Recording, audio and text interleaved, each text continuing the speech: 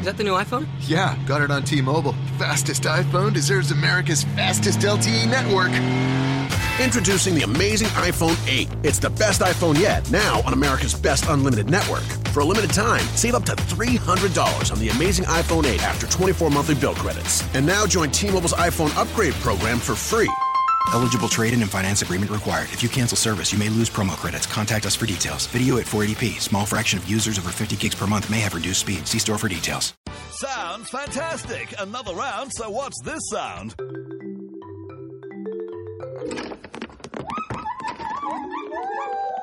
come back here! That's a gang of larcenous gibbons making off with someone's treasured marimba. But what's this sound? Go compare. That's the sound telling millions of canny householders where to look to save on their insurance. For the right on macabre, you'll soon discover nothing quite compares to Go Compare. Sounds fantastic. Lord, give me the strength. At Boogie Cousins.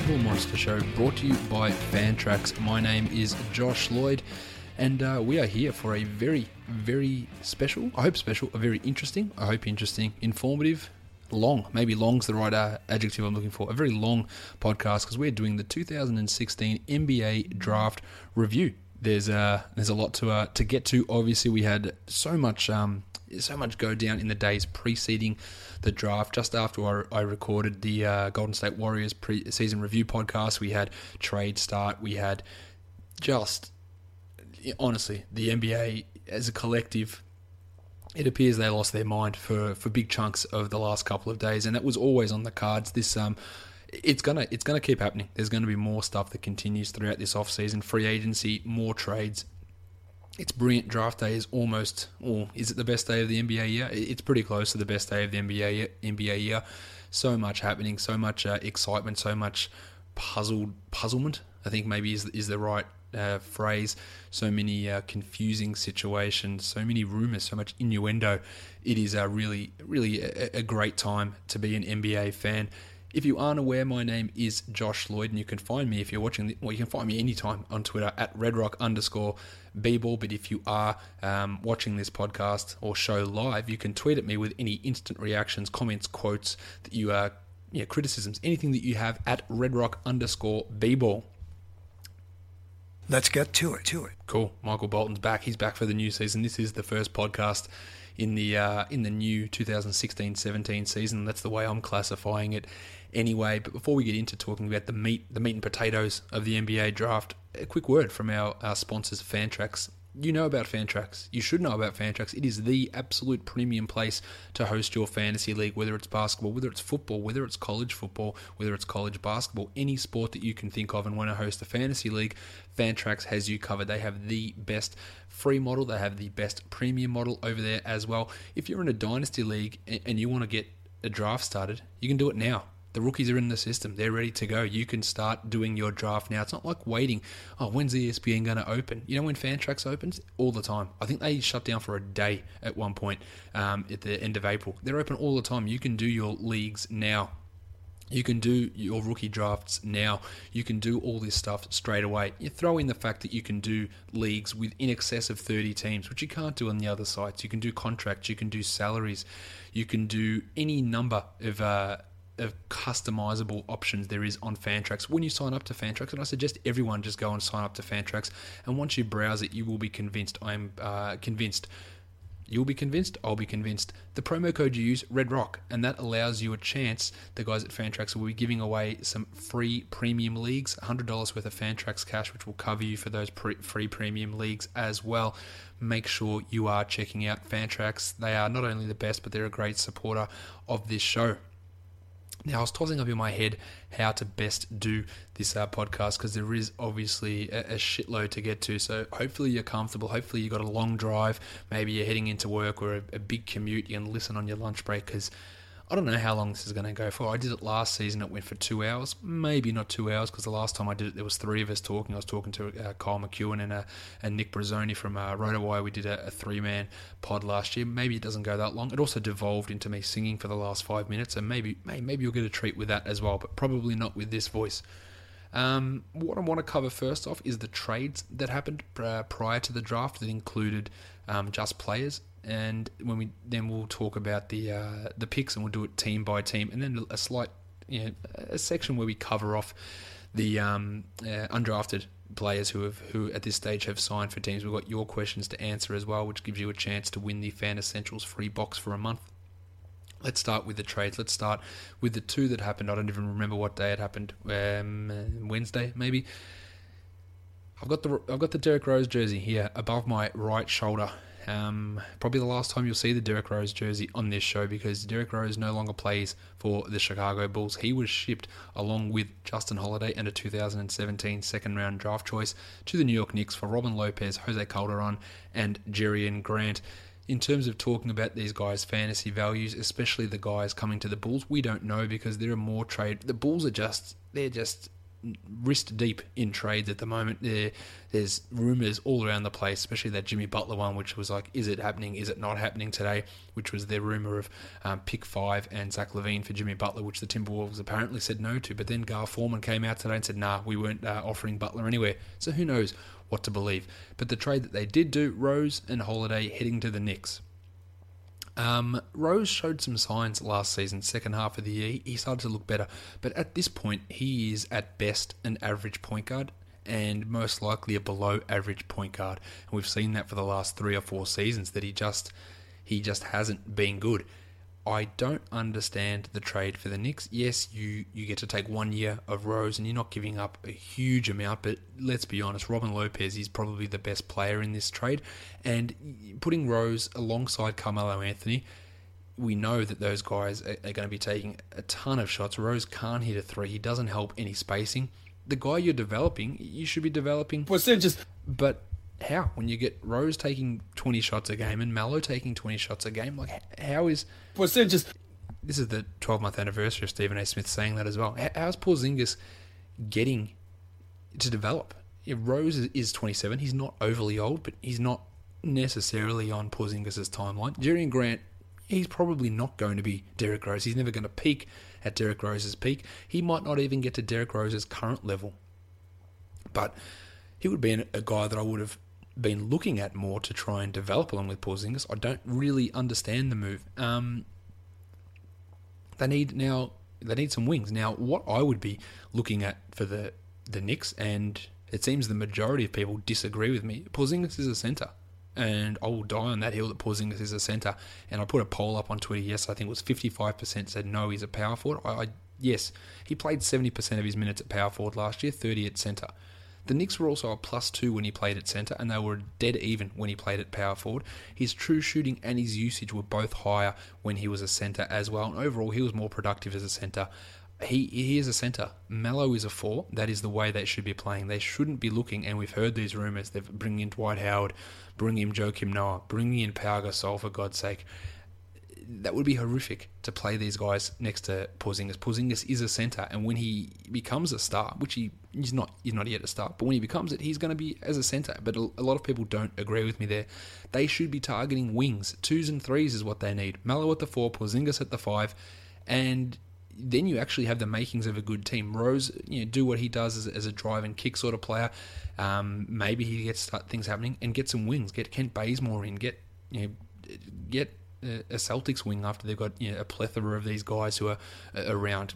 Get someone to play that spot. Not put Melo at the 3, put Porzingis at the 4, and get a centre. That is not going to work. Now, Rose, he traditionally gets overdrafted in fantasy leagues, except for last season. Last season he was underdrafted. Is he going to be a guy that cracks the top 50? I'd be stunned if he did, but there is a late round point guard. He is an option, definitely, and it'd probably be in the 11th or 10th round you'd be looking at him, but that's a possibility. Now, Lopez heading to Chicago, that means that Noah's gone. It means that Gasol's gone. I think Lopez will be the starting centre. who knows what he brings for this team. He's a solid-ish fantasy guy that, again, you pick in those last couple of picks. He gives you great percentages. He rebounds a little bit. But I think his biggest thing is going to be, I think he'll help Mirotic a little bit. He'll take a little bit of pressure off Mirotic, allow Mirotic to increase his rebounding numbers. And again, much like many of the things I'm going to talk about on this show, a lot of people don't agree with me. Mirotic is a key player for the Bulls. He is a player they need to build around. He is their core, along with Jimmy Butler. And he was a monster in the second half of last season. And I do think instead of playing him with Pau Gasol, playing him with Robin Lopez is a massive upgrade, and it will help Mirotic. And hopefully Hoiberg realises it and goes, you missed your first 2 shots, Nico. You can sit for the next 40 minutes, because that was the sort of bullshit that we as Bulls fans and fantasy owners had to put up with last season. Again, majority of you are going to disagree with me. Mirotic is trash. He's useless. I'll say this. He's not. That should be evident by my love for him. But he's also not as bad a defender as you think. He is an average defender. He's not a great defender, but he's also not a poor defender. And I think pairing with Lopez will really, really help him. Calderon and Jerry and Grant, well, they're going to be in the mix for the point guard spot, along with perhaps Etuan Moore and recently acquired Spencer Dinwiddie as well. Grant would be that player that you would look to that maybe get some minutes and be a potential top 120 guy, but the Bulls will also be attacking players like Mike Conley in free agency, so we don't know how that's going to pan out yet. But I do like Grant. I think he's got a bit to develop, but I reckon that he can work well. Butler is going to handle the ball a lot. His numbers would or should go through the roof if he remains on the team. Now, if he's traded and Chris Dunn comes across, then we know that Dunn and Levine will be the starting 1 or 2.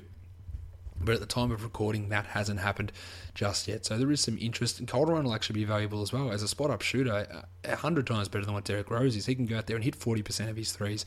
And that's not... he's a horrible defender, but play him 15 minutes, play him 16 minutes, it's not horrific. So I think the Bulls did fairly well out of this deal. The Knicks, it was just confusing to me in general. The next trade, I'll probably talk for way too long on that. You can tell how long this podcast is going to be. The next trade, the Atlanta Hawks, the Utah Jazz, and the Indiana Pacers. Jeff Teague headed from Atlanta to Indiana. George Hill headed from Indiana to Utah, and the 12th pick went from the Jazz to the Hawks. So let's start here. In essence, the Hawks traded Teague and they got pick 12 back. Well, we know that Teague was going to leave at the end of next season, most likely. Then we knew they had to trade him with Dennis Schroeder ready to take the reins. Getting pick 12 for him, it's not a bad return. It's not the best return, but I think it's fine. It's going to elevate Schroeder into becoming a top 50 player next year, almost without a doubt. You might have to absorb some pretty horrific shooting percentages from the field, but I really, really like Schroeder, so that's the way that I see that playing out. The Pacers, they've exchanged George Hill for Jeff Teague. Not really. Look, that's fine. I think that Hill is, again, a player that is extraordinarily overrated, a tremendous defender, a great shooter, and a guy that when he's forced to, he can be a takeover type player. We saw that without Paul George. He was phenomenal for the Pacers, and he was really, really underrated for them. Replacing with Teague, the defense does suffer there, definitely. The shooting does suffer. Teague is not the same three-point shooter George Hill is. Hill is older than Teague, but the Pacers are going to have to pony up to pay for him now. Maybe they're both free agents. Maybe they do with Teague. He is faster. He can get to the rim pretty well. He's an efficient scorer, just not a good three-point shooter. So I think Teague's value probably stays similar. As long as it keeps the ball out of Monte Ellis's hands, which we don't know that it will, I think that's a win, because we know that Ellis is really, he's going to start to struggle big time in these next couple of seasons. George Hill to Utah, I love it for Utah. I love Dante Exum. Hill's 30, 31 years old, but this pushes the Jazz really up into almost... There should be a no less than 6th seed next season. Exum's coming back from an ACL. He wasn't going to slot in and play 30 minutes straight away. He gets another year or two to develop, and then he can become the man. For now, Exum's an awesome, extraordinarily buy low guy, because it's going to take 2 years to pay off. George Hill has really got a top 60 chance here in Utah. Hood handles the ball. Haywood handles the ball, but not as much as Monte, not as much as what Lance Stevenson did in Indiana, not as much as what Paul George does. So he's going to handle the ball, and there is a chance that he could be a top 40 player. That is not crazy. He's efficient. He'll hit threes. He gets steals. He can score, and he can dish some assists, but not a great amount. But it just fits what Utah does, given that we can have 3 players all distribute the ball: Hood, Hill, and Haywood, and then you got Burks and you got Burke and you got Ingles off the bench, who are all really, really good passers. So Hill gets a bump to me. Teague maybe, but he was probably outside the top 50 anyway, so Teague probably stays the same. We had the Spencer Dinwiddie for Cameron Bairstow trade. Don't need to talk too much about that. Then we had a couple of trades before the draft today. The Nets traded Thad Young for pick 20, which they used on Karis LeVert, which we'll talk about. Is it LeVert or LeVert? It has to be LeVert. Did I just make a dick of myself? LeVert. I'm going with that. On the surface, you go, okay, fine. But then when you see Marco Bellinelli got traded for pick 22, so Bellinelli went for pick 22 and Thad Young went for pick 20. There is something massively amiss there. The Kings actually won that trade, and they actually did something right, and the rest of their draft we'll talk about later, but they won that trade quite handsomely to get rid of Bellinelli, who, let's be honest, he was as useful as a pile of shit last season. To get rid of him and to get a chance of getting someone younger, because Bellinelli's not young, getting a younger prospect. I'm not sure what the Hornets were thinking. Yeah, he fits into that Courtney Lee three-point shooting guy, and he was pretty good in San Antonio, so maybe he becomes that in Charlotte under a good coach and a decent organisational structure as well. So he could be that guy, but he's never going to be a 12-team league guy.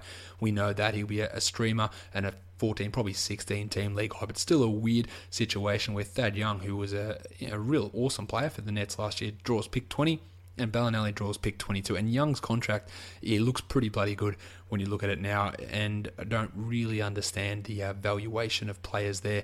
Young headed to Indiana means that Mahinmi isn't back. Turner will be the full-time starting 5. Young's the full-time starting 4. I think Young's value remains that same. He's a really solid mid-range target who gets a lot of steals, should rebound the ball pretty well, scores. Let's see if he starts hitting some threes again, which he didn't do at all in Brooklyn last season, but he has had seasons where he's hit over 1 3 per game. So he is an intriguing guy. I think he retains similar value. It's obviously really hard to give you exact numbers and exact values of players at this point with the craziness of free agency still to come, but I'm trying to give some sort of an idea of what we talk about. Now, the other trades that happened in the draft, we'll talk about that as we go through this draft. Let's look at the I didn't want to do it in pick order. I want to do it team by team, so we get an overall idea of how the team fared. We're going to start with the number 1 team by alphabetical order, the Atlanta Hawks. At pick 12, which they got for exchanging Jeff Teague, they picked Taurean Prince out of Baylor. Now, the way that their draft shaped out, it makes you think that Kent Bazemore won't be back, and I think that's absolutely fine because you're going to have to pay him a lot of money. So they drafted 2 small forwards with their 2 first-round picks to fill that gap, and I think Prince is an interesting pick. And this is what I've been banging on about for the last week or 2 weeks, is that outside of those top 8, the next 40 players are interchangeable. Just get the guy that you want. Well, the top 40 players, except for the guy that went at pick 13, are interchangeable, and sort of get the guy that you want. And I think that's exactly what they did with Prince. Prince can pass a little bit. He can hit threes. He rebounds. He's a decent defender. He's not a great defender, but he could very easily be the starting small forward by the time the season starts. And if that's the case, then I'd be more than happy with looking at him as a player who could potentially have some fantasy value. Now, what I did is I did some rough stuff. This is, again, really rough, so I don't want to release it to the public yet, about projections for rookies if they got 30 minutes a game. Prince comes out outside the top 150 if he played 30 minutes a game. Now, he might be able to play 32 minutes a game, but he'd be a worthy pick in that last round of a 12-team league draft, and see how it works out, because projections are never going to be 100% accurate. They should give you an idea, but I think that Prince is really got a shot at a pretty significant role. The thing is, though, with pick 21, they picked another guy who was a guy that I thought they should have been targeting all along, and that's DeAndre Bembry, another small forward out of St. Joseph's. So it's going to be between him and Prince. Maybe they split the minutes. That's the concern. Bembry is a really, really good passer. He's not a great defender. He's not a great shooter. His defense is okay. It's definitely not something that he's awesome at. But he is. No, actually, that's not true. No, he's a really good defender. So he could fit in as a defensive guy, as a tertiary or secondary playmaker, which without Jeff Teague around, maybe they need some extra ball handling skills. So I think Bembry's going to have a decent role. Now, is one of these guys going to play 33 minutes and the other going to play 15? Probably not. Is one going to play 25 and the other play 23? That's a more likely situation. Yeah, Bembry, when I look at the projections, he came out slightly worse than Prince, again, per 30 minutes, and it's going to come down to who gets that starting gig. I think that probably Prince could be the better overall player out of this, and that's obviously what the Hawks think because they took him first. But Bembury, rocking a sweet afro, he's a jersey I'm going to have to be really invested in, I think. And that's another thing, I need to choose all new jerseys for these teams. I think he's a really interesting player as a secondary ball handler on this team, and they did well. At pick 44, their second round pick, they picked, again, a player who very easily could have gone in the second round, Isaiah Cordinier from France. He's 19 years old. He's a shooting guard. He probably won't come over, and that's fine. They've got a couple of picks they picked in the second round last year, Avragianis and Eriksson. I think Avragianis, I think that's how you say it. That are still stashed in Europe, and both those guys did struggle. But Cordinier is an interesting guy. I think he's a guy that can show some speed. He's got athleticism. He can drive to the rim. He's pretty aggressive there. I reckon he's a real interesting prospect. Again, it has to be really deep league stuff. But with Corvin not getting any younger, in 2 years' time, we might see Cordinier come over and be an impact player along the lines of, maybe not an Evan Fournier because that's lazy because he's French. He's just an aggressive driver, and he's an athletic player who I think he can shoot a little bit as well. Overall, what the Hawks did, I really liked it. Putting Schroeder in, you got two young wings and a third coming over in Cordinier. I couldn't have liked it anymore, really. I think it was a fantastic performance, or a fantastic choice. Again, you can't really grade all this stuff now. It's impossible to. But nothing I look at and go, that's a bit dumb. Yeah, nothing like that happened at this point. I mean, that's always a good start. Let's talk Boston Celtics. We hear the phrases all the time. The Celtics are going to trade. They've got too many picks. They're going to trade. And well, they did trade. Didn't make any moves with that 3 pick. They were in the running for Jimmy Butler, but again, Gar Forman reckons that wasn't the case. They also had an option, according to Mark Stein, of trading the number 3 pick, and this is something they absolutely should have done, in my opinion, and I'm not sure what Philadelphia was. I know what Philadelphia's thinking. They wanted Chris Dunn, but the number 3 pick for Nerlens Noel, Bob Cove, pick 24 and pick 26. To me, that is an absolute no-brainer to me. Nerlens Noel would have started straight away. He would have averaged 2 blocks a game. He would have averaged 10 steals a game. He wouldn't have added 10 steals. He would have averaged 2 steals. He would have been a 13 and 8 sort of player.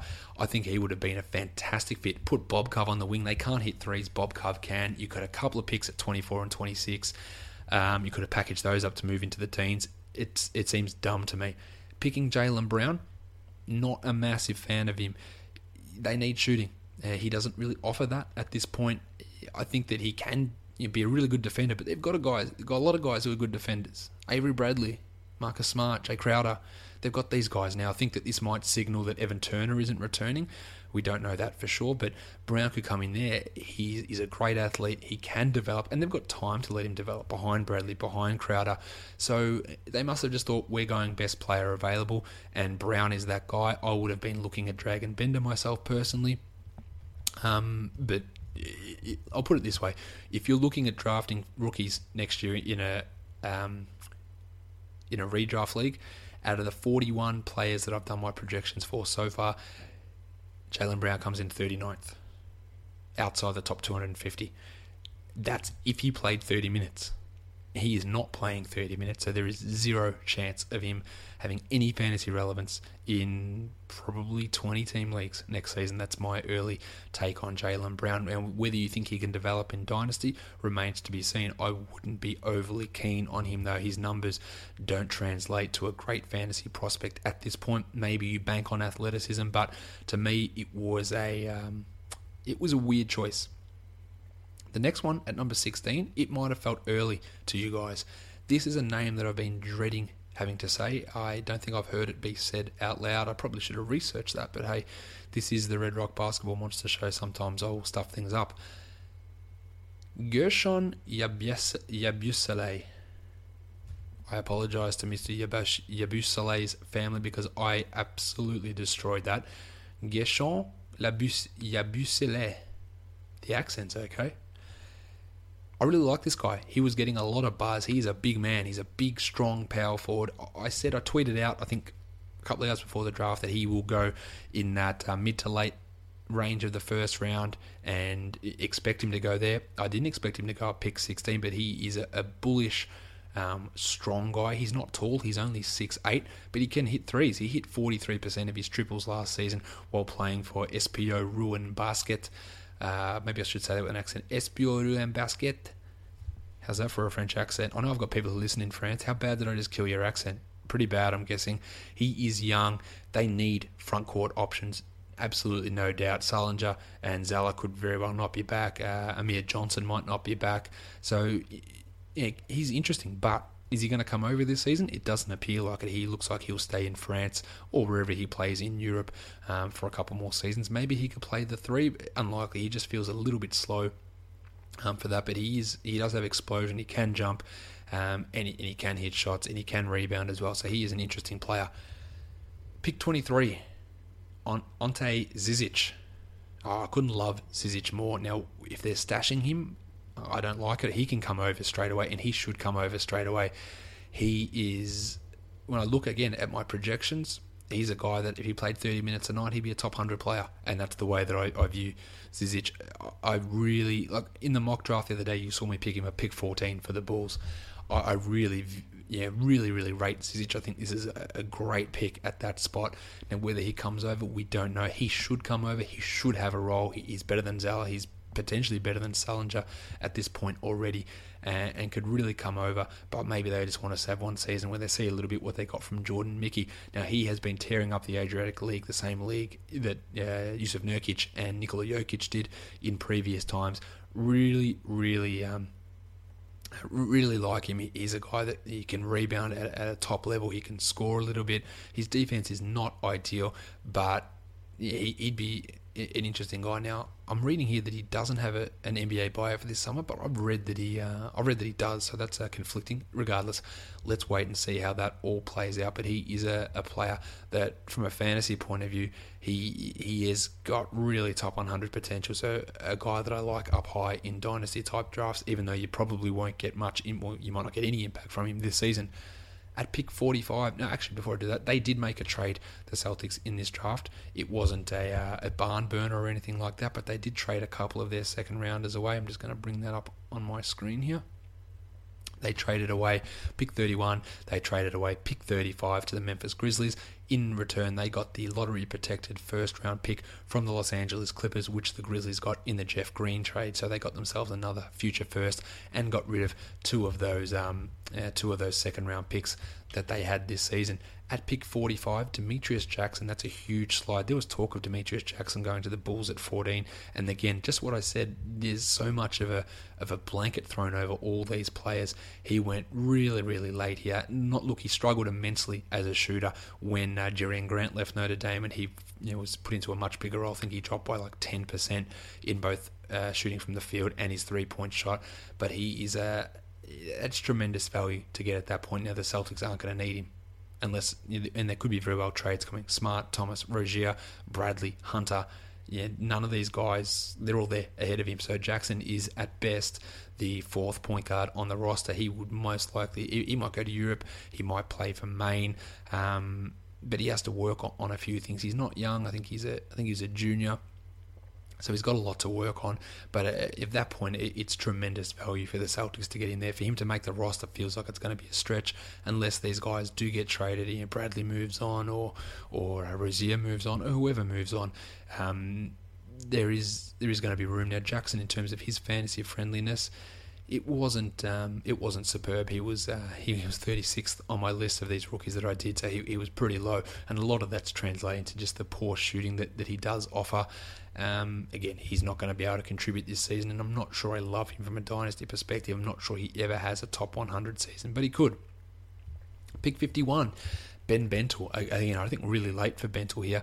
He's a player who does struggle to defend. He is a really good shooter, though. 6'8" power forwards, maybe they're coming a little bit back into vogue, but he can score. He averaged 21 points last season. He shot 33% from three, 46% from the field. He's a guy, maybe a Carlos Boozerish type of guy, sort of a smaller power forward who shoots and rebounds and doesn't do a huge amount else. But he's going to get an opportunity here with Boston. They're keeping the pick. They're not trading him away.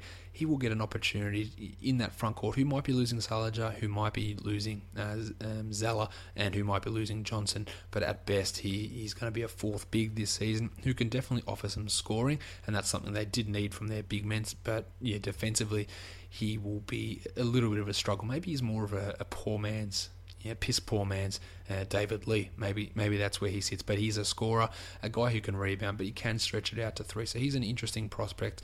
The other pick that they had was at pick 58, Abdul Nader, a power forward from Ohio State, another big man. Didn't really expect this guy to get drafted at all. He's going to have to play in the D-League. Unlikely they sign him to a deal this year. He'll likely go down and play with the main Red Claws. And yeah, look to see what he's got. I'm not massively high on Nader. He was the 58th pick, the third last pick, so you shouldn't have high hopes for him. We'll see how he goes, but nothing overly exciting for Abdul Nader at this point. As far as I'm aware, the Celtics haven't signed any undrafted guys just at this point. We'll remain vigilant to see whether that does actually turn up. The next team, the Brooklyn Nets, they didn't come into this draft with a first round pick, but in the end, they did. They traded Thad Young, as I touched on earlier, and got themselves the pick 20. Now, Caris LeVert, sorry, Michigan fans, sorry anyone, sorry Caris if you're listening. I don't know if that's how I pronounce your name. He's a lottery talent. He's a top 10 talent, but the foot is a real problem. Now, 2 stress fractures in his foot, but if there's anyone that knows we're dealing with stress fractures, there's 2 people. It's Kevin Durant and his doctors, and it's Brook Lopez. And the Nets have spoken to Kevin Durant's doctors about LeVert, and they've got Lopez. So if there's any team that can handle it, I think it's the Nets, and he has got massive upside. It's not like the Nets don't have need all over the shop. They do. But could he come in immediately and be the starting shooting guard? It's probably a marginal stretch, but who's ahead of him? Wayne Ellington, if he comes back. Bojan Bogdanovic, who's more of a 3 anyway, but you'll play the 2 with Rondae Hollis-Jefferson there, who's really not much anyway. LeVert could be a guy who... LeVert, I'm just going to say both and interchange them, who could have a real fantasy role next season, because he's a big guy. He's 6'7". He can shoot. His defense is okay. In the end, I reckon you could have got him later. You could have got a second round pick and maybe grabbed him, because apparently a lot of teams had him completely off their board because of the injury problems. But the Nets made their pick, and do I need to say it again? I probably should say it again. These picks are so close in value, all these guys. If you want a guy, just get him. Just take him. And look, it was aggressive trading Thad Young for him, but the Nets are going full scorched earth, it appears. They don't give a shit about the Celtics pick. It's done. They're not getting it back. Brook Lopez is clearly their best player. Their second best player probably doesn't even exist. Maybe it's Rondae Hollis-Jefferson, and they've got nobody else. So LeVert has got a massive opportunity here to show that he can be healthy, and B, that he can produce. And I reckon B, he's a pretty decent chance to show that.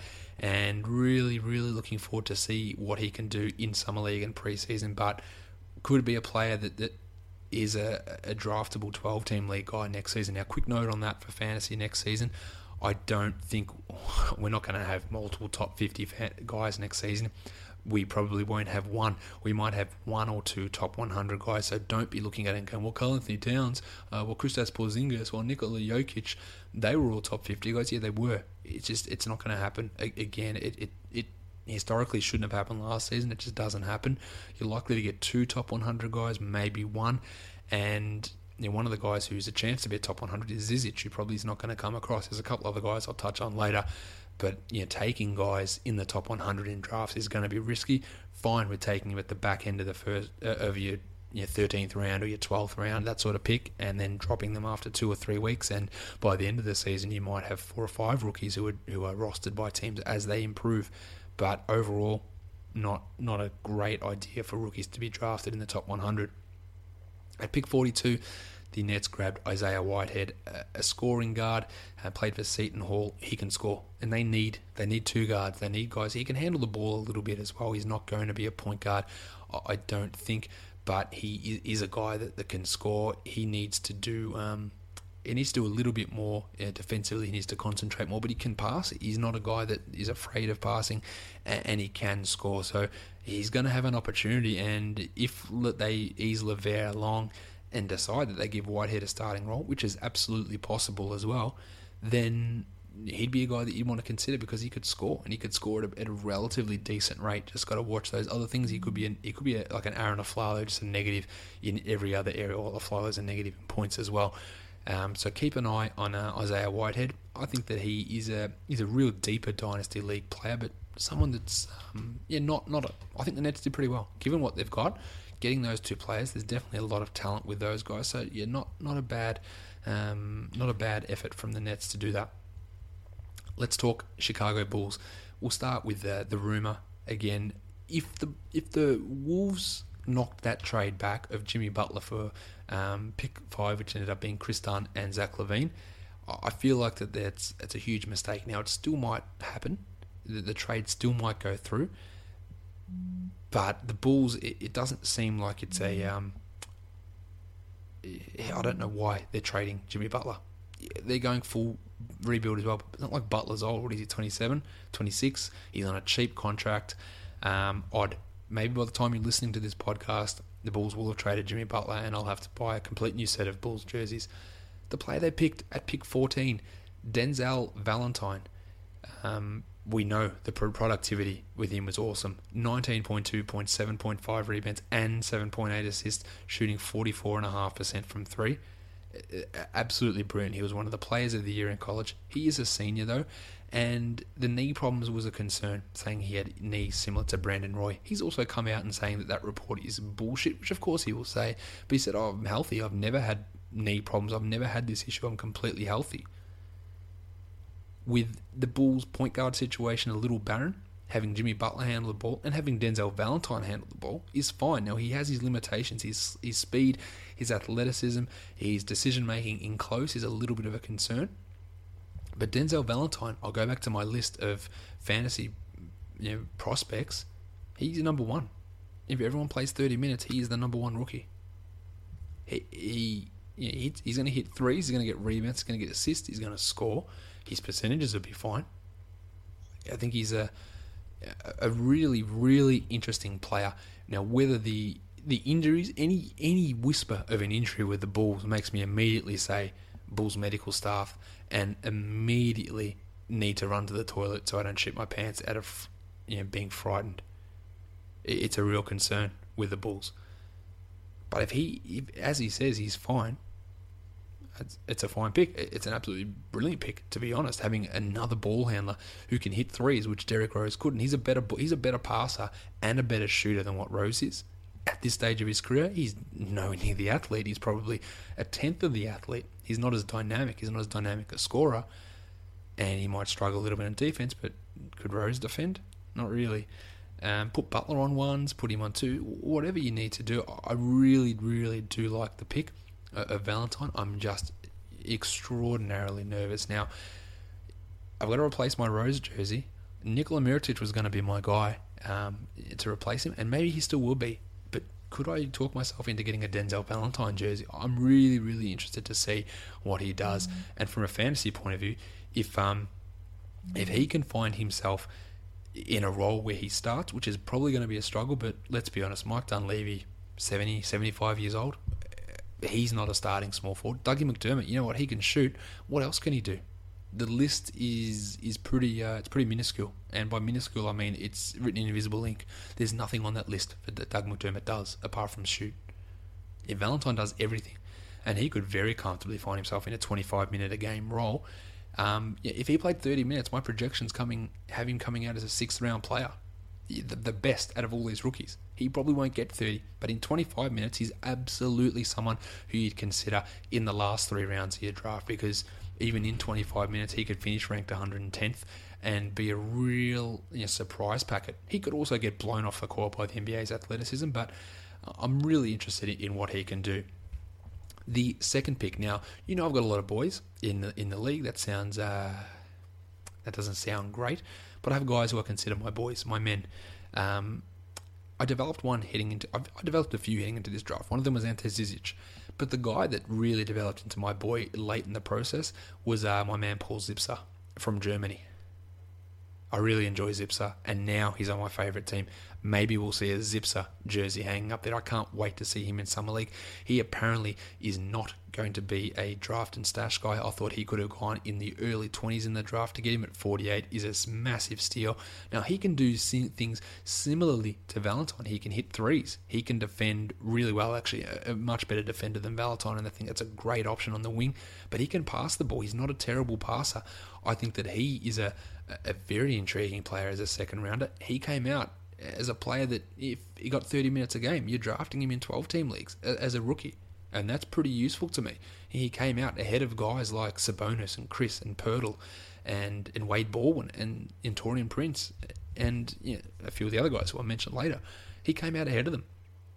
He's not going to play 30 minutes. I think that's fairly locked in, but he can come across and really fill a role on this team that is rebuilding. And if Butler goes, then we know they're Levine and Dunn will be the 1 and 2, and Valentine and Zipser will be fighting for minutes on the wing. But Dunleavy is going to be minimised completely, you would think. And I think that Zipser will really, really fit what Hoiberg is going to do. And I absolutely love this pick. Zipser might be my new jersey. It's hard to go past Mirotic though. Bearded bros, we need to stick together. But Paul Zipser, not only has he got just a superb name that if he gets himself a monstrous line of the night, he is going to find some beautiful puns to go along with that name for titles of shows. But I just really like him, and it's a perfect marriage of one of my boys going to my team, and I'm overly excited, as you can tell. Zipser love is real. The Cleveland Cavaliers bought themselves a pick in the second round, or at LeBron's behest. They got pick 54. They bought that pick from the Atlanta Hawks, and they picked Kay Felder, the point guard from Oakland. He's 5'9". Yep, but he is just insanely strong. He is insanely athletic. He would have been a first-round pick if he was an extra 2 inches tall. The Cavs, Mo Williams is opting in, but he's toast. We know that Dellavedova might be leaving. Felder, LeBron likes him. We know how that worked out with Shabazz Napier, but LeBron does like Kay Felder. And really interesting stuff. He can play a little bit off the ball. He can shoot a bit. I think he's really exciting. I can't wait to see what he does. It might take 3 years. Most likely it will take 3 years or so, but he could contribute a little bit initially. And really, really interested to see what he does. Interested to see what these small point guards do, because this game is trending smaller, I think. And I think that's great because it unlocks the ability of more athletes and more talented players who said, you can't play because you're too small. It's 5'9" is pretty small, but I could really see a place in the NBA where centers are 6'9" at most, with the occasional freak at 7 foot, but majority going 6'9", 6'10". I can see that happening, and we were debating this a little bit on Twitter yesterday about whether small ball is a trend or not. I think it's a trend, but it's going to be an everlasting change to the game, that small players and height is going to be more compact. It's going to be, let's get length and let's get a starting five ranging from 6'3" to 6'8". That could be the way they do it, with a couple of spark plug guys like this, like Kay Felder. It's really interesting to me. He's not going to be a fantasy impact, but absolutely when you can just buy the pick and grab a guy who has got insane talent, why wouldn't you? The Bulls haven't had anyone sign as unrestricted or as undrafted players yet. Neither have the Cavs, from what I've mentioned or what I've seen. The Dallas Mavericks, they did not have a first-round pick, but they did have pick 46, and I love their pick there as well. They picked A.J. Hammonds, the center from Purdue. He was he's got a real chance to be a starting center for this team. Who have they got? Zaza Pachulia, who was clearly out of favour by the end of the season. Salah Mejri, who had some moments, but Carlisle doesn't fully trust him. JaVale McGee, cool, yep. Mejri's 29 years old as well. Hammonds is a big guy. He needs to work on his athleticism. He needs to work on his motor. He needs to work on his ability to run the court. But he can score. He can rebound. He can protect the rim. I think this is a really, really good pick from the Mavericks, and you're going to hear me saying that a lot because I really love the depth of this draft. The star power's not there, but Hammonds could be a player who steps immediately into a 18 to 20 minute role and could become a guy who might surprise you what he can actually do if he gets in shape in the next 2 to 3 seasons. I think that he is a really good pick, and Dallas doesn't do much with draft choices, but this is a solid pick. It's a smart pick, and they had a real place for need there at the center position. But he is a guy that can score. I really like him as a big man. A very, very interesting pick from the Mavericks, and a great use of resources. Let's talk the Denver Nuggets, who had a plethora of first-round picks. They had 3 of them, and had some decisions to make, obviously. Now, no, at this point, they haven't had any undrafted guys signed, but let's go through the picks that they actually did make. At pick 7, Jamal Murray, inexplicably to me, fell to them. They have to love getting Murray there. He can play backup 1 a little bit behind Emmanuel Mudiay, even though they've got Jameer Nelson there and DJ Augustine as well. He can play there. He can play at the backup 2 behind Gaz Harris. He might even take over Gaz Harris' starting role, which is a real possibility. Will Barton, we know what Will Barton is. Maybe Barton's more of a 3. I'm not a massive Barton fan, as you mentioned, but as I've mentioned, I think it's a great pick. He was clearly the best player on the board. He's one of the best shooters in the NBA. He's going to fill a key role as a backup player. He won't play a massive amount initially because of Gaz, because of Barton, because of Mudiay, because of Nelson.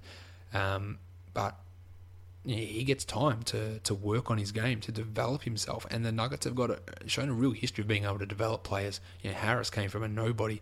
He was a first-round pick, but he was trash his first season. Nurkic, the international scouting's been great, but they got developed as well.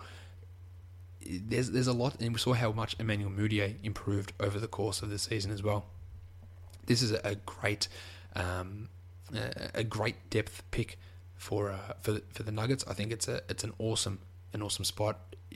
He's a great player a great shooter coming off screens, and that's exactly what he's going to be able to do.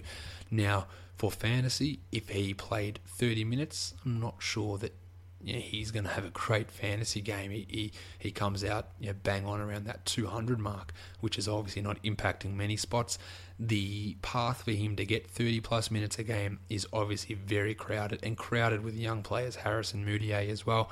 So he's not the most appealing of dynasty targets, and in dynasty it's really hard to project more than 3 years in advance, and that's sort of what you'd be doing with Muzza at the moment. That's what I'm going to be calling him, Jamal Murray. I'm going to call him Muzza. Hard to project that with Muzza moving forward. You're going to be a good shooter. Your 3-point percentage leagues, it's going to be a key part of that as well. And really interested to see how he develops, but he's not going to have much of an impact this season. At pick 15, the rest of the NBA should be scared here. The Nuggets picked Juan Hernangomez. We know what the Nuggets do with overseas players, and that is they bang them. They absolutely hit them nail right in the head. And Hernangomez is another one. A dead-eye dick shooter, and they need that at the 4 because, let's be honest, Ken Farid isn't. Darrell Arthur, he tries to be, but he isn't. But Hernangomez is that guy. He's 20 years old. He could very well come across straight away. He might stay in Spain for another season while they work out what they're doing with Farid. But Hernangomez is a player who's not a bad defender, not a massive positive, but a marginal defender, but a shooter, a scorer, a polished prospect at age of 20. When he comes across, he could very easily slot in and be the starting power forward on this team.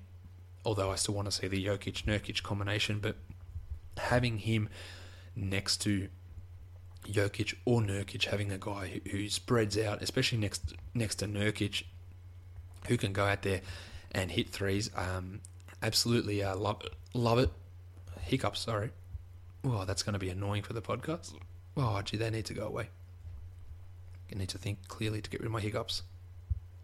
I think they're gone. Farid's gone. He's as good as gone to me. You can't convince me that he's an above-average player. He's an average player at best. He is a toast in the next couple of seasons. At pick 19, they picked Malik Beasley, the shooting guard from Florida State. Love it as well. The problem is now that you've got Murray, you got Muzza, you got Gaza, you got Willie Barton. Barton's gone. Barton has to be part of a trade coming soon. That's the way that I see it. But he can really come in and hit threes, and he can play defense, much like what Gaz Harris does.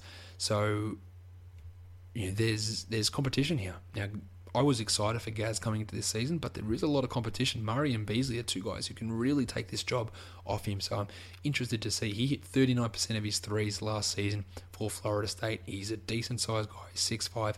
He can defend. Not going to see much out of him straight away because of all these other players there, but yeah, it's just about acquiring talent, and that's exactly what they've done, because that gives you the ability then to go, well, Willie, you can go, Gaz, we can trade you and get something else. We can package you with Danilo Gallinari and get a real star or something along those lines. But they have just shored up that shooting guard position by getting Beasley and Muzzer as well. Really, really good combos. And to me, again, a lot of people are going to disagree, and they're going to disagree with me even more when we get through this podcast. But Barton's expendable. I'm just not a Will Barton fan at all. Maybe you keep him for one more season, but if an offer comes up, he's done to me. Pick 53, Peter Corneli, another international player. He won't be coming over, but I don't mind. Actually, I probably should. Where did Malik Beasley fall on my rookie projections? Pretty low. Yeah, so he's got a bit of time to develop. He was one spot ahead of Jaylen Brown. Hernan Gomez, for reference, finished just around that Jamal Murray mark. So not a guy who's going to contribute immediately, but might have he'll have a couple of top 100 seasons throughout his career. I would say Corneli actually finished ranked higher than all those guys. He used to get 30 minutes. He's a power forward, another guy that could come across. Not quite the same guy as Hernan Gomez, but a guy who can shoot, a guy who can rebound. He's athletic. He's got a bit to develop.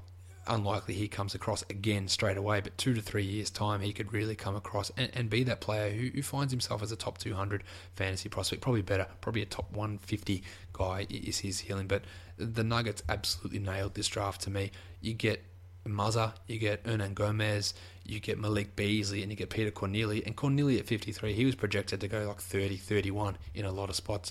It is a really really interesting selection, and I think it's awesome. I think they did a really good job. The Denver Nuggets, yet again, they killed the draft most years.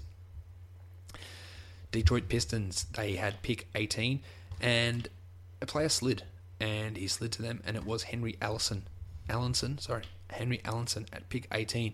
Now, he can score, he can hit the three as well, and I think that him with Stan Van Gundy is pretty bloody awesome. Now, will he become Ryan Anderson? Maybe not, but he's got the ability to become Ryan Anderson. He's not super athletic. He's not a good defender, but Van Gundy knows how to work with that, and pairing him with Andre Drummond is pretty impressive. Now, they've got Toby Harris at the 4, and they've got Marcus Morris, who is playing the 4, and obviously Harris is the much better option. But Allenson, coming in as the backup there, he should immediately be able to take minutes off Anthony Tolliver. Look, his three-point shooting wasn't great in college, but I think it can definitely project that. But he will be a guy that hits 35% of his threes at some point in his career, and it's an interesting pick. Now, it's not going to have an impact this season. I don't think there's any way it does. He projects, even if he got 30 minutes, to be outside the top 150. But he's a player that at some point down the road, when Morris moves on, he could really have an interesting role on this team. He slid a fair bit. At one point, he was thought of being picked inside the top 10.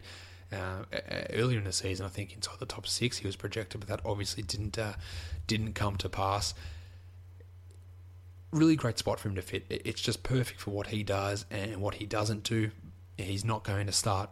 He probably won't start a game all season unless injuries hit this Pistons squad. But if you're a Pistons fan, I think at pick 18 you couldn't have hoped for anything more than getting Allison, and he really fits brilliantly with what they're going to do. I said that Ngarashon Yabusele for the Celtics was a name that I was dreading having to pronounce. So is the pick 49 from the Detroit Pistons, Michael Benigi from Syracuse. He is a guy that can shoot.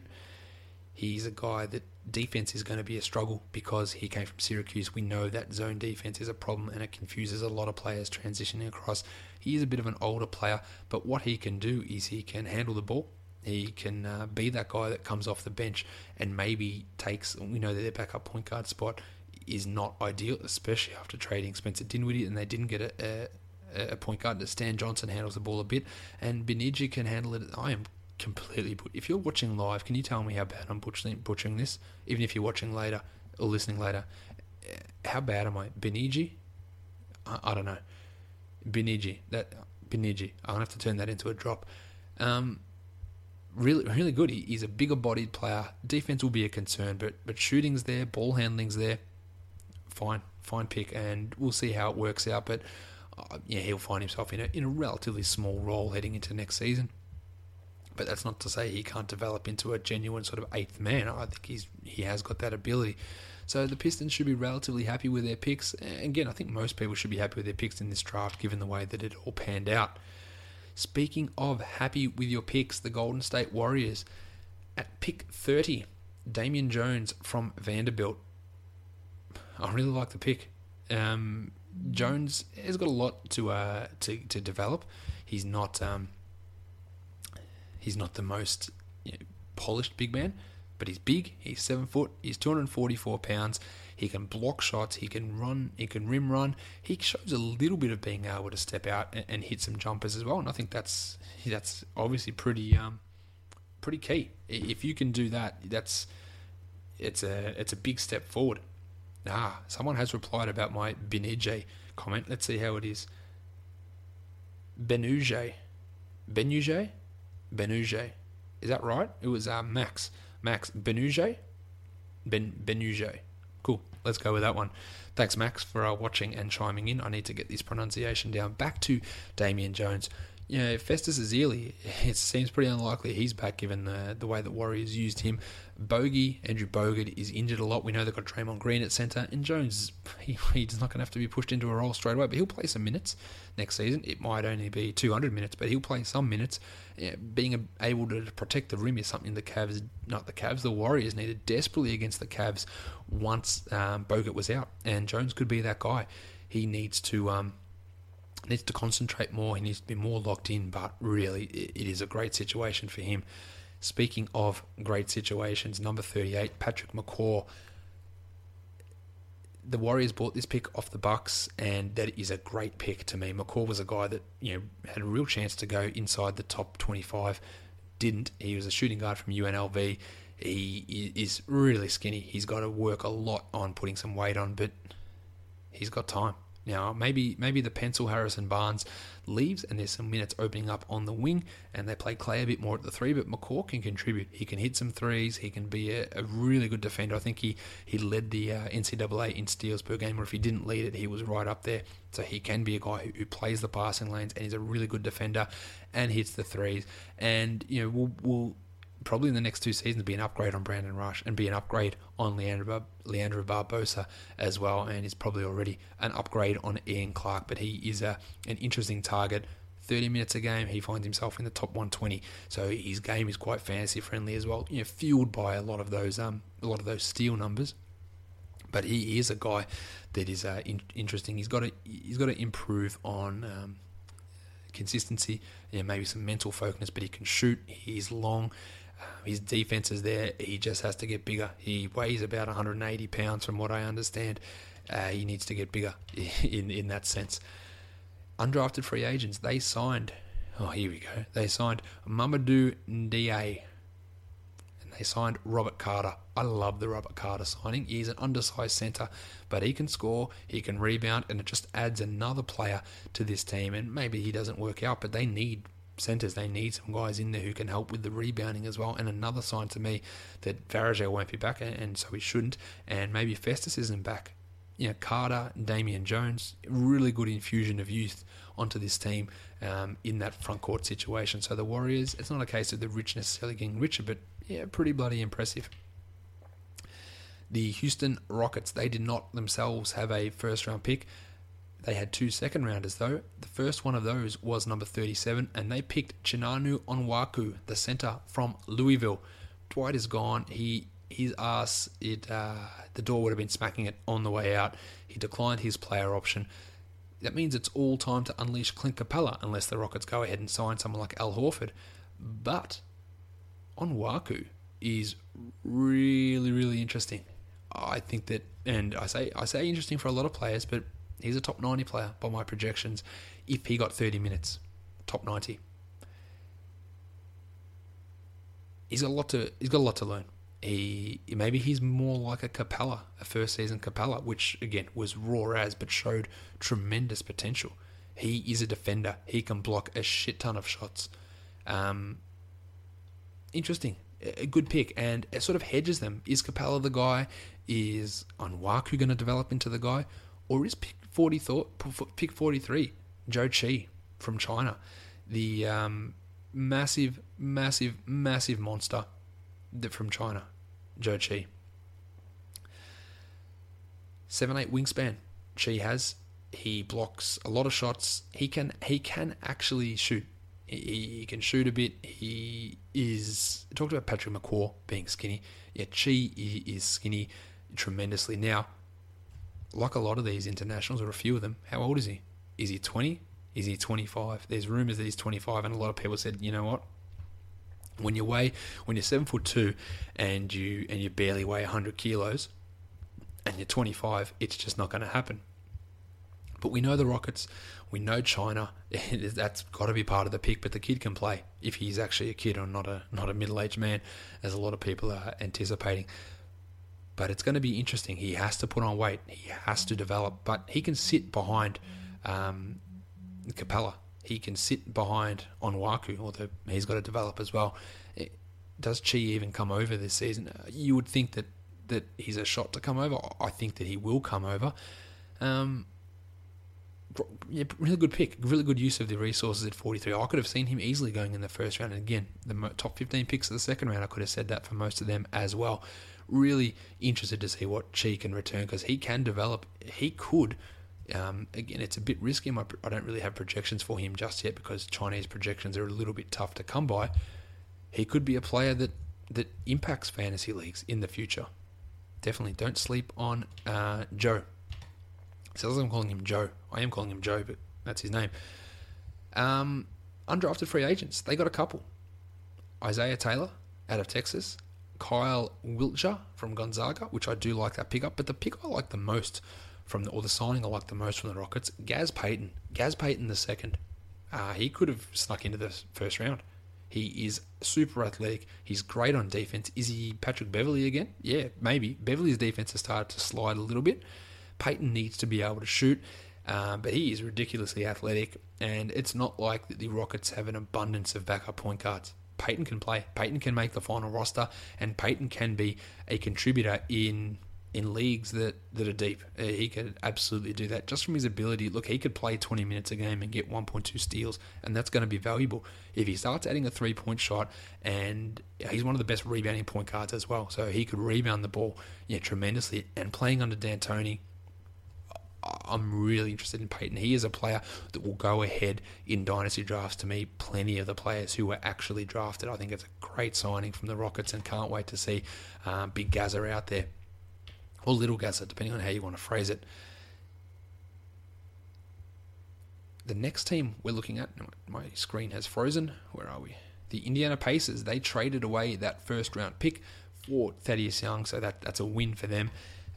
Pick 50. George Niang from Iowa State. Fine. Whatever. He sort of replaces Solomon Hill's role, combo 3-4 guy. He is 6'9", he can play a bit of small ball 4, but you've got Paul George there, you got Thad Young there, he's comfortably sitting behind those guys, but he can handle the ball, he can create, he can be an out-of-position creator, not necessarily Draymond Greeny, because that's a pretty lazy comparison. He's not Draymond Green, but he's a good gamble, I'll put it that way. He's a really good gamble for a guy that can do a few things at that spot, because he can fit. He can be maybe a Chandler Parsons-y sort of passer from that spot. Draymond's that option there. He can do a bit. I think it's a really good pick, given it's their only pick, and you got Thad Young for pick 20. The Pacers, like the Jazz on the West, the Pacers are set to push up from the 7th seed. They could find themselves at the 5th seed pretty easily. Did they sign anyone? Probably should have checked that before going on. Nope, they have not signed anyone just yet. The next team we're going to talk about is the Los Angeles Clippers. They pick 25, which they seem to do around that spot pretty much every season, given how good they are. is this player they get just going to sit there like CJ Wilcox, like Reggie Bullock, and just not play for 2 seasons? The player they picked is Bryce Johnson, who I think it's a really good pick for them. Their backup power forward situation is not ideal. Luke Marbute, cool. Are they going to bring Big Baby Davis back? I'd probably guess not. Blake Griffin, is he out the door? There's been rumours of that plenty of times. Bryce Johnson made a big step forward, and players who take a big step forward in their senior season are a little bit worrisome to me, and we'll get to that when we talk about Chavano Heald a little bit later. But I really liked what he could do. He can play at centre a little bit as well, a small ball forward. They're going to lose Cole Aldrich, no doubt. Aldrich is gone. But he is an option. They could have gone in a number of directions at pick 25. Maybe it was a slight reach, but from a fantasy point of view, 3rd player on my list. Ranks out as a top 75 guy if you played 30 minutes. So, a Blake Griffin injury, which apparently now is an annual thing, we might get Bryce Johnson unleashed. And then he's an absolute must-add player. For now, you'd have to look at him. Again, free agency still to come, but the Clippers don't have a massive amount of flexibility in that. He could play 18 minutes a night, and your 16-team leaguers are really going to have to pay attention because he does translate pretty well in a fantasy point of view. They had 2 back-to-back picks in the second round. Now, did they do a trade for picks? I get the feeling they did. Let's have a look. My screen is working extraordinarily slow, so that's not helping me. Yes, they did. They traded the 33rd pick with the Pelicans in order to get pick 39 and pick 40. And with those picks, they picked David Michonneau with the first one at pick 39. He is a point guard from France. Fair to say, didn't know a huge amount about him. It was an odd pick. Not sure how much French scouting Doc Rivers has done. He's 22 years old. He averaged 5.8 points and 1.9 assists last season, shooting 27% from 3. A really, really odd selection, as the guys on the Dunked On podcast like to say. They called Doc Rivers GM Rock Divers. It's a very Rock Divers pick, one that just doesn't make a huge amount of sense. Johnson maybe didn't make a massive amount of sense there, but I still like it. Michonneau, Gary Payton is a guy you want in Dynasty Leagues well above Michonneau, and he went inside the top 40, an odd one. They needed wings, the Clippers. They didn't pick any. They picked a power forward, they picked a point guard, and then they picked a centre in Diamond Stone. If Matt Smith was on here, he'd be reeling out a stack of puns regarding his name and how he needs more clarity and he needs to can withhold pressure. And Matt absolutely nailed those puns. Stone was a guy that was projected in the first round. Don't like it. Just a horrible rebounder. Not a good defender. Not like he's an okay shot blocker. He's not going to play this season, and they do need someone who's a backup centre. Maybe they give that to... I think Johnson's a bigger contributor this season than what Stone is. Stone just a horrible rebounder, and when you're that big, you need to be able to rebound. It's just an odd decision. If I look at where he came out on my list, he came out sort of mid-pack, so played 30 minutes, he'd find himself inside the top 150. He needs to work on a lot of things, though. He's not playing 30 minutes. Obviously, DeAndre Jordan is there, and I reckon, Johnson plays a little bit of backup 5 as well. There were wings available. Not sure why you wouldn't have picked them if you're Rock Divers. Stone represents some value at that pick, but pick him at 39. Don't pick that Michonneau. That was honestly one of the worst picks in the draft. We haven't had the worst pick in the draft yet. We'll get to that a little bit later, but an odd decision. Stone is not someone that I'm massively keen on fantasy-wise. It's going to take some situations 4 or 5 years down the track or a trade for him to really become useful, and even then I think he tops out at maybe top 100, maybe. The next pick, or the next team, the Los Angeles Lakers. We'll get into the meat of the draft now, because this is pick 2. It's Brandon Ingram. It was always going to happen. They didn't trade the pick. He fits beautifully into that spot. Russell, if they trade Russell, I think they're wrong. It's a bad decision. Actually, I want to just sidetrack from talking about the the draft for a second, because this is still draft. I watched the ESPN NBA draft preview. Mike Wilbon, Fran Fraschilla, Rhys Davis, who's awesome, Jalen Rose. Who else was on it? Some other people who, honestly, I was watching it and I was screaming, because the shit that was being espoused from their mouths, it shouldn't be broadcast. It shouldn't be broadcast on a podcast as shit as this one. It was ludicrous. I'll talk about this, and I'll talk about now. I was going to say when I talk about Buddy Hield and the Pelicans, they were talking about Hield should be the third player taken, and Wilbon, who is at this point a sack of hot air. I want Hield because the only stat that matters, I look at the stats, and the stat that matters is wins. You know what doesn't matter in translating to the NBA? Wins. Ask Tyler Hansbrough, how'd that work out for him? Wins. Dickheads. They were encouraging the Lakers. You have to trade Russell. He had a terrible rookie season. Has to go. No point. Trade him. Trade him for a pick 6 or whatever. Trade him. Like, are you...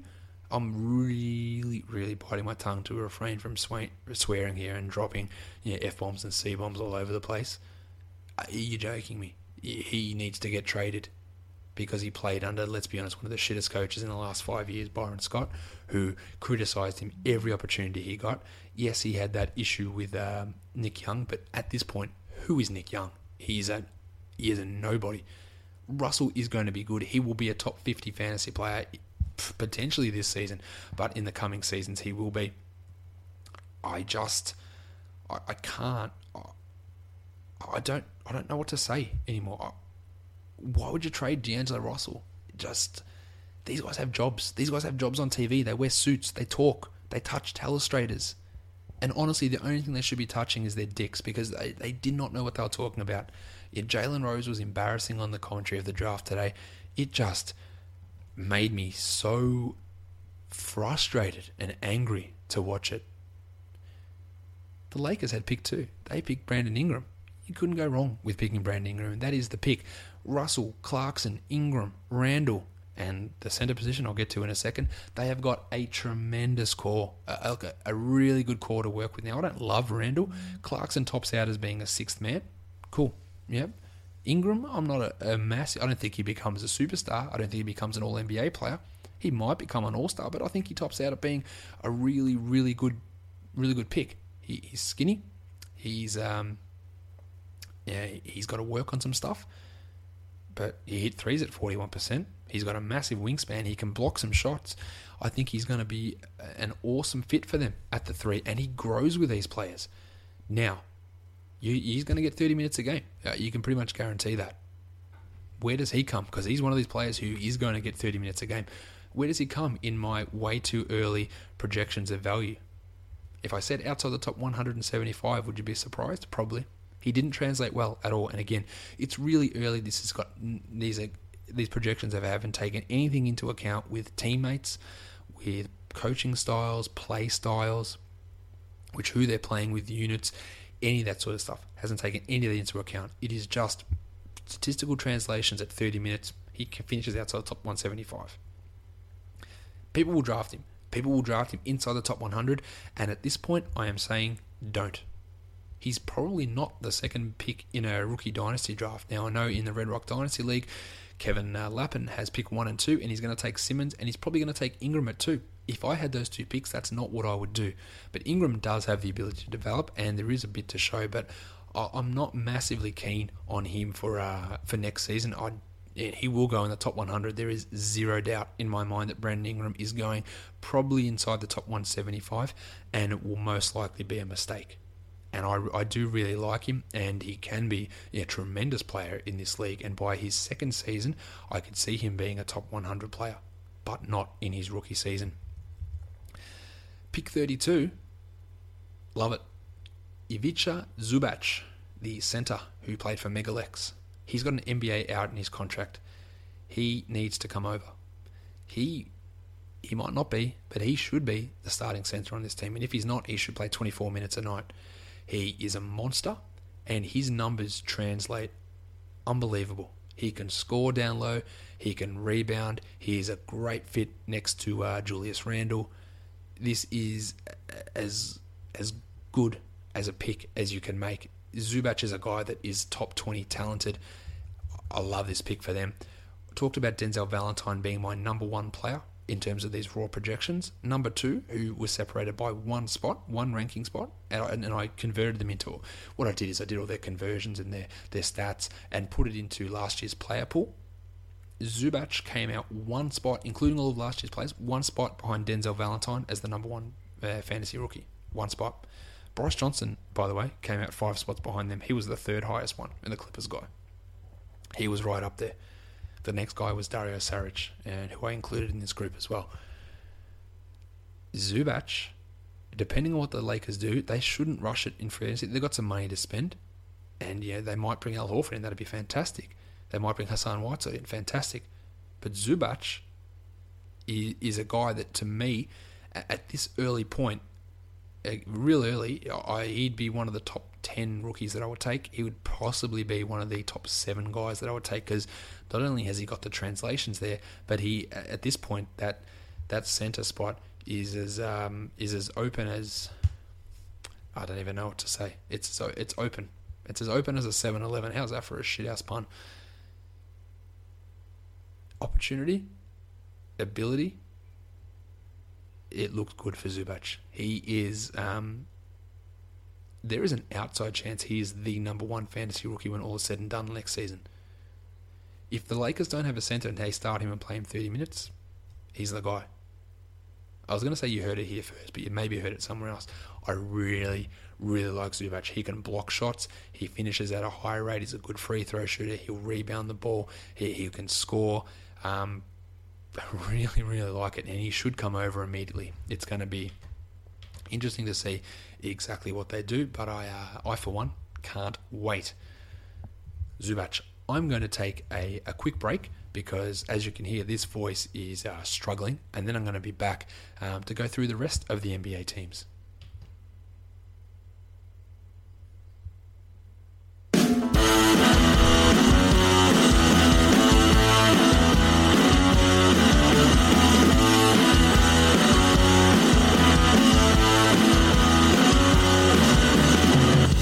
This is the part with just the guitar.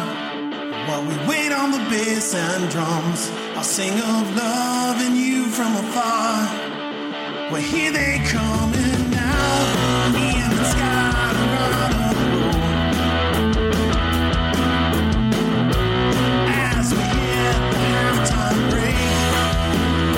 The chorus that you know, you can't see what I see whenever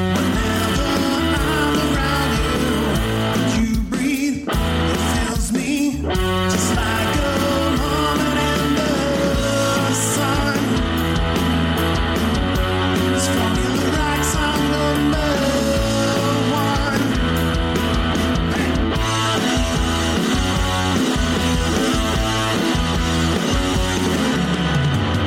The second verse is the same 3 chords. Alright, I had a drink. The voice still hasn't improved, but at least it's not dry and full of razor blades as it was before. So let's get back into the NBA draft and get stuck into that. We've still got a fair few teams to go. I told you this is going to be a long one, and I hope you're strapped in for to listen to it. And if you get to the end of it, I'll be proud of you. I'm sure that warms the cockles of your heart. The first team we're going to look at is the Memphis Grizzlies, one of the biggest winners to me of draft day. They stayed put at pick 17. And they got a guy that I really liked and I thought could have been a top 10 player, and that is Wade Baldwin from Vanderbilt. Wade Baldwin the 4th, in fact, and I just like to see the Baldwin 4 on the jersey. Is Conley coming back? It seems to be pointing more towards no every day, and they've got insurance. And they needed insurance anyway because Jordan Farmar and Xavier Munford isn't going to cut it regardless. So Baldwin is an interesting pick. He fits what they do defensively. He's extraordinarily long, a 6'1" wingspan. He can hit some threes at a decent rate. Not a great scorer, but he's a guy's a leader. His passing's okay. His defense is really good. I love the pick. It's as good as they could have done. I wanted the Bulls to pick Baldwin at 14. You're still relatively happy with Valentine. I wanted the Bulls to get Wade there. But at pick 17, I don't think you could have. I think you could have hoped for much more from that pick. And they were probably looking at a guy like DeJounte Murray or Demetrius Jackson at that pick, because they really did need a point guard, and they got one at pick 17. I think they should be really, really happy. Next, they traded that Clippers pick they got for Jeff Green for the 2 second-rounders from the Boston Celtics. The first one of those, just ridiculous value, pick 31, Deontay Davis from Michigan State, the big man. He was projected to go pick 11 in a lot of drafts and fell to 31 in the second round. It is crazy value. This guy is a mini DeAndre Jordan. Block shots, alley-oops, dunks. He can shoot it a little bit, but defensively I think he's pretty good. He's athletic. He's a freshman. He's got room to grow. Look, Gasol's 30 plus with a broken foot. That's not good. Zach Randolph is 35 and literally couldn't jump over an ant at this point. Yeah, Davis, some youth. Yes, I know they've got Jarrell Martin. Yes, I know they've got JaMychal Green, but Davis is better than those guys already. Now, Green showed some flashes last season, but a JaMychal Green, Deontay Davis front court, Wade Baldwin in the backcourt. Finally, the Grizzlies fans can go, oh my God, we have got some young talent. And it's shit news about Jordan Adams because he might never play again with his knee cartilage issue, which is something I've literally never heard of. Knee cartilage replacement. What an odd situation. But Davis, really, really, really interested, and it's at least them signaling, you know what, let's do something for the future. Yeah, fantasy-wise, projects well inside the top 150 if he played 30 minutes. And he might not, but let's be honest, the chances of Marc Gasol hurting his foot again, they're greater than zero. They're probably greater than 20% as well. He's old. He's big. He broke his foot when he's old. He was already slipping last season. He'd already lost a few steps. That contract of Gasol, even though it was signed into the lower salary cap, it might not look great in a year or two. Davis is legit starter potential, and to get him at pick 31, you couldn't be happier if you're a Memphis fan. The other pick they got from the Celtics, they should be absolutely thrilled to get another one of those players from Megalex, Rade Zagorac. A guy who can shoot. Hallelujah. He's not going to start, but why couldn't he? He could very easily start. He's 20 years old. He might stay across at Megalex, but bring him over. Get him into the system straight away. Play him 20 minutes a night. Get him going. You've got a new coach, David Fizdale. Get Zagorac over. Yeah, maybe they do, maybe they don't. But there is extraordinary openings on the wing. It's not going to be Matt Barnes, Tony Allen. What are they going to do? They're not the future. They're not anyone's future. Zagorac, very interested. 37% from three he's hit in the last 2 seasons for Megalex. They need shooting. This could be, again, you add Zagorac to Baldwin, to Davis, to JaMychal Green. And that is a really good young core. And it's probably not going to be a starting 4 at any point. No, that's not true. They could easily be it, but is there one all-star amongst this group? I would bet yes. Out of that group, there is one all-star. Now, I don't know who it is. It's most likely going to be Davis, but it could easily be Baldwin. I think it's a great selection for the Grizzlies to get themselves Rade Zagorac at pick 35. I'm trying to work out whether I projected him in my projections or not. I think I did. Where is he? Maybe I didn't. I didn't project everyone out just yet, which I will obviously go into as we get all the stuff for Basketball Monster set up. I didn't do Zagorac just yet, so no, he's not on my list, but interesting. Then, pick 57, Wang Zhilin from China, a center, 7 foot.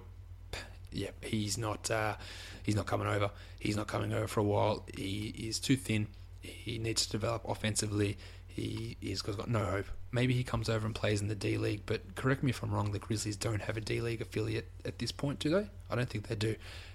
Cool. We're not seeing Wang Zhilin for a couple of seasons, if at all, but they went for upside, and that's completely fine. The Milwaukee Bucks. I would have said that this was the worst pick of the lottery, but then I remembered Sacramento exists. Pick 10, Thon Maker the Grizzlies hit on Giannis Antetokounmpo when people went, shit, can't say that name, and who is this guy? Maker, everyone knows. Everyone knows of him for the last 3 years. An insanely hyped high school prospect. We haven't seen him play against anybody. How old is he? Reports came out in the last couple of days. He's 25 years old. If he's 25 years old and he was destroying high school kids, then you've got a real problem, self-esteem wise. But that doesn't mean a great thing for his future. Pick 10. They love a wingspan in Milwaukee, and he is just super athletic. He is a point guard in a 7'1" body with a 7'6" wingspan. That's what he is. He handles the ball. He can dribble the ball. He is ridiculously fast. Pointathon? Yeah, doesn't work. He can shoot. He can shoot threes. And they need a big man who can shoot threes. So I understand that. John Henson, Greg Monroe, they can't do that. Giannis can't do that. Their team can't do that. But Maker can. But he needs to improve a lot. He's not going to have to start straight away. Giannis will be there at the 4. Monroe or Henson or even Plumlee will be there at the 5. But he's got an opportunity to grow here, especially if they do move on from Monroe, and how they want to structure their team up, whether they do play Giannis at the 4, or not even Giannis, Jabari Parker, at the 4. He's going to have to play centre if he plays anything, Maker, but he needs to put on a lot of weight. He needs to work on his smarts. It's going to take a while for him to really start to work out. I'm not overly confident on it. It seems like it's one of the worst picks, one of the weakest picks in the lottery anyway. But maybe it's real. Maybe the hype is real. Maybe the mixtapes were real. Maybe he's just been hiding himself and he's going to come and tear the NBA a new one. Yeah, it's always a possibility. A pretty low-key possibility, but a possibility nonetheless. So, interesting pick. Just don't... for fantasy, you can forget about it. That's not happening inside the top 20 dynasty picks for me. Pick 36, I do like that. Malcolm Brogdon. He was a chance to go in the first round. Pick 36, great leader, superb defender. Now, they've got great defenders all over the place, but he can play the 2, and at the 2, they don't... I was going to say they don't, because I get confused with their positions. Chris Middleton's at the 2, so they've got an awesome player. Chris Middleton's in Melbourne, by the way, so if you listen to this, Chris, hello. Maybe I'll see you at Basketball Without Borders this weekend. But Brogdon has issues. His athleticism is a real concern, but defensively superb. 3-point shooter is superb. And do they need 3-point shooting? Jesus, they need so much 3-point shooting. And he really could be that guy that can play. You could play him in Middleton, along with Giannis, along with Parker, because you've got Giannis handling the ball. And the concern with Giannis being a point guard, which he's not, he's a point forward, but he can't guard point guards. Cool. Brogdon, you can go guard them. Middleton, you're on the 2. Giannis, you guard the 3. Parker, you pretend like you're guarding the 4. And then Henson at the 5 or Monroe. But smart player, handles the ball a little bit as well, and should get minutes almost straight away. It won't be massive amounts, but 20 is fine. OJ Mayo might not be around next season. General Griffiths-Vasquez likely won't be around. So there's minutes opening up in that backcourt. Jared Bayless is another one who might not be there. They obviously still need someone as a point guard, but Brogdon can defend point guards. And in a lineup with Giannis, I don't hate it. Now, how does Brogdon project from a fantasy point of view? His steals are interesting. They didn't really translate last year. He's outside the top 200, so he's not someone that I really ever seen putting up top 120 sort of numbers. I think that would be a struggle, but it's a smart pick from the organisation. You cannot fault that at all. Next up, the Minnesota Timberwolves. There is going to be a lot of takes in this one from me because I've got a lot to say. I've already mentioned about the trade, and I think the Wolves should have done it. They really like Chris Dunn. Obviously, it's who they picked at pick 5, and that trade still may happen. They've also said they're going to play him alongside Ricky Rubio. And the reports came out that they want to trade Ricky Rubio. And that's what pisses me off. Rubio, and a lot of people like Dunn. They really like him. And that's fine. I'm not completely sold on him.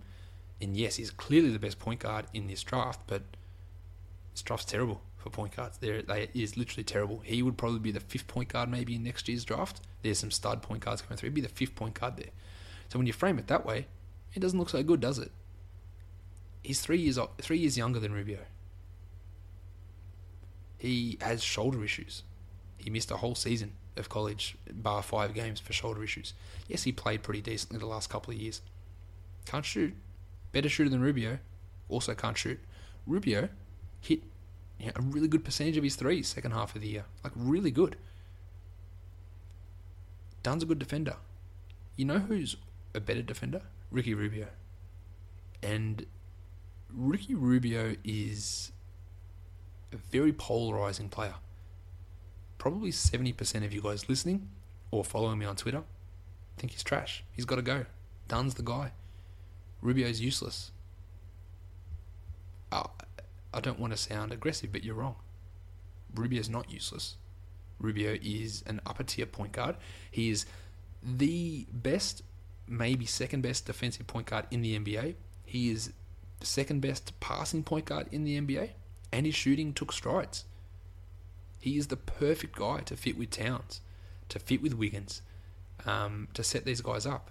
Dunn is 50% the passer than what Rubio is. He's an okay passer.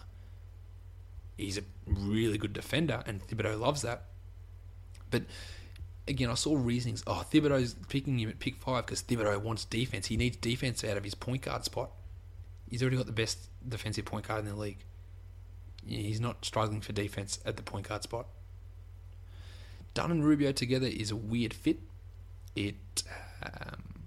Dunn's got a big body. He is strong. And he is going to be a key contributor. And maybe, it takes 3 years for him to get a starting gig. And that's completely fine. You're building depth.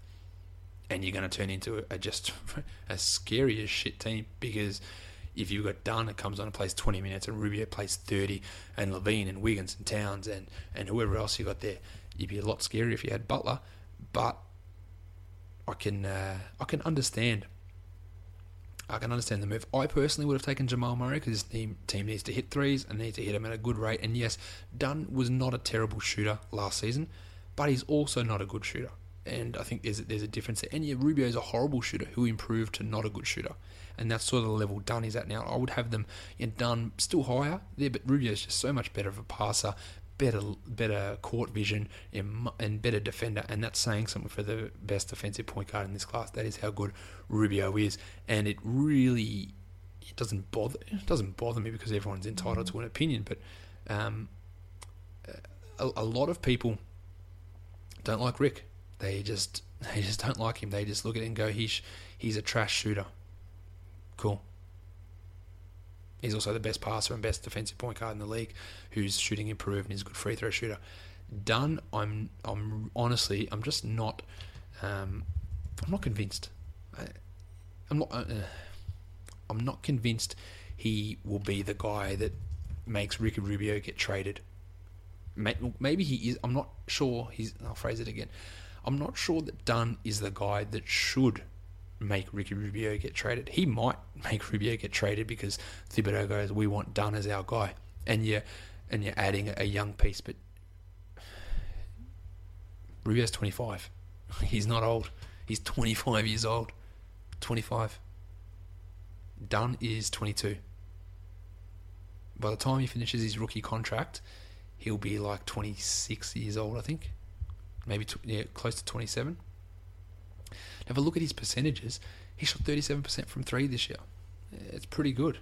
His overall field goal percentage was 45. He shot 48% on 2s. It's not bad. His assist numbers were okay and really, really good steal numbers. And he translates really well. He's a top 100 player if he played 30 minutes, but I just don't think he's playing 30 minutes. Could I see him playing 27 minutes? Yeah. Would I draft him in the last 3 rounds of a standard league draft? Yeah, I would. Would I draft him inside the top 100? No, I wouldn't, because I just don't have confidence in him 100 getting 30 minutes. Put him in Chicago. He's unquestionably the starter. He's unquestionably getting 30 plus minutes, and he is for sure a top 100 player in that situation, for sure. Whether that trade goes down or not remains to be seen, but He translates pretty decently well. He translates higher than what Ben Simmons does, inside the top 100 for 30 minutes a game. I think that there is a lot to like with him. The injuries are a concern, and I'm not saying he's injury prone. It's just you got to watch that shoulder. And this is another thing that pisses me off with Rubio. And I had conversation with people. He's injury prone. He's not. I detest the tag injury prone. Detest it. Rubio tore his ACL. Yep, missed a shitload of time. Cool. That happens. Players tear their ACLs. Hasn't had knee problems since then. Rubio suffered torn ankle ligaments. Severely torn ankle ligaments. Cost him all of last season. Or the season before.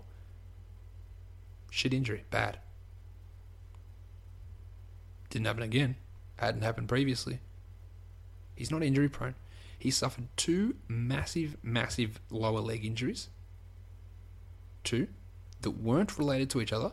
They weren't the same knee being ripped open again. Different parts. And yes, the ankle might have been related to the knee, changing gait, protecting the knee, all that sort of stuff, yes. But he's not injury prone to me. He suffered 2 catastrophic injuries. Is Russell Westbrook injury prone? Well, some of you will say yes. Westbrook hurt his knee. Westbrook broke his face. Westbrook broke his hand. Is he injury prone? What? Because he had multiple injuries. That's not how it works to me. So, your criticism of Rubio, he can't shoot. Fine. He can't defend. False. Injury prone. False. Chris Dunn, injuries. They're an issue as well, and they're not an issue for me to worry about him being picked 5th. I'm absolutely fine with them taking him. Take the pick, and I think it's fine. But my issue comes with people saying Rubio's got to go now because Chris Dunn's here. Like the kid hasn't set foot on a court yet, and you want to get rid of Ricky Rubio, who's a kid himself. That's my concern. And again, many of you will disagree with this. I should put up a Twitter poll about this because 75% will be against me. Watch Rubio. Don't worry about his shooting. He doesn't shoot. He creates points by being a visionary. He stops points by being a superb defender. Superb. And Dunn is a really good defender, and he's super aggressive and a good leader, and is going to be really good for this team moving forward. And whether that means trading Rubio, but it is not an automatic, Rick, pack your bags, see you later, you're gone because we've got the next best thing. Best point guard in this draft, absolutely. But he's also a senior. Yeah, again, did he have these big numbers because he was beating up on 19-year-olds?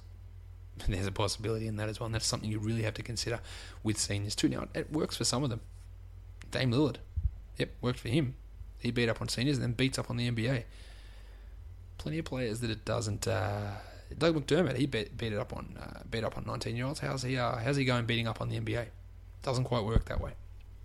But overall, I do like the pick because I do like Chris Dunn, and this makes it sound like I don't like him. I really do, and his trade could go down, and if the Bulls got him, there is a Dunn jersey. It is wrapping itself tightly around my torso if that happens. New Orleans Pelicans, we'll cover it now. They did sign an undrafted player. I just got to find it on my list. Cat Barber from NC State. Really, yep, fine. Love it. They need some point guard depth, obviously. Drew Holiday, injury prone. Tyreke Evans. Now, Drew Holiday, injury prone. The same leg, constantly injured. They don't care about the face. That's a fluke thing. Tyreke Evans, injury prone. The same knee, always happening. That's, to me, the definition of injury prone. If your same thing just keeps getting injured, that is a problem. And maybe I'm using the term of injury prone wrong. I don't care if someone gets unlucky. He got punched in the face and his face broke. Cool. Like Derrick Rose broke his face. Derrick Rose is injury prone because of his knees and not because he got a broken face. Cat Barber, really like the pick. He's a super aggressive point guard, decent scorer. I think it's a nice pick for the Pelicans. Let's get into the actual draft. They had pick 6. Chavano Ranier Hield from the Bahamas, also known as Buddy. I'm not calling him Buddy. I want to call him Chav. Can I call him Chav? Chav Hield. Didn't like it. They were always going to take him. Always. He's going to get a shit ton of minutes. Eric Gordon's gone. Hield's old. But did he beat up on opposition like Chrissy Dunn? Yeah. Was he a lottery prospect in his junior season? No.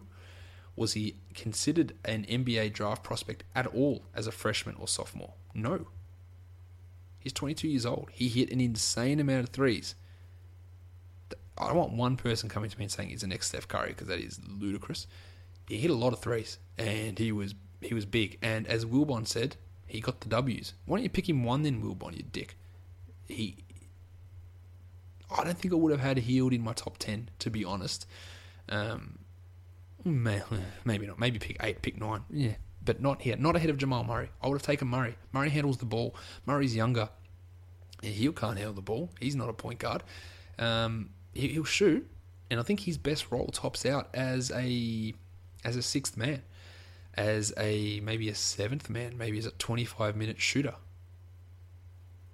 Is he going to turn into a player whose shooting is that good, or is he going to turn into Anthony Morrow, who hits 45% from 3 and can't get on the court because he's shithouse in every other area?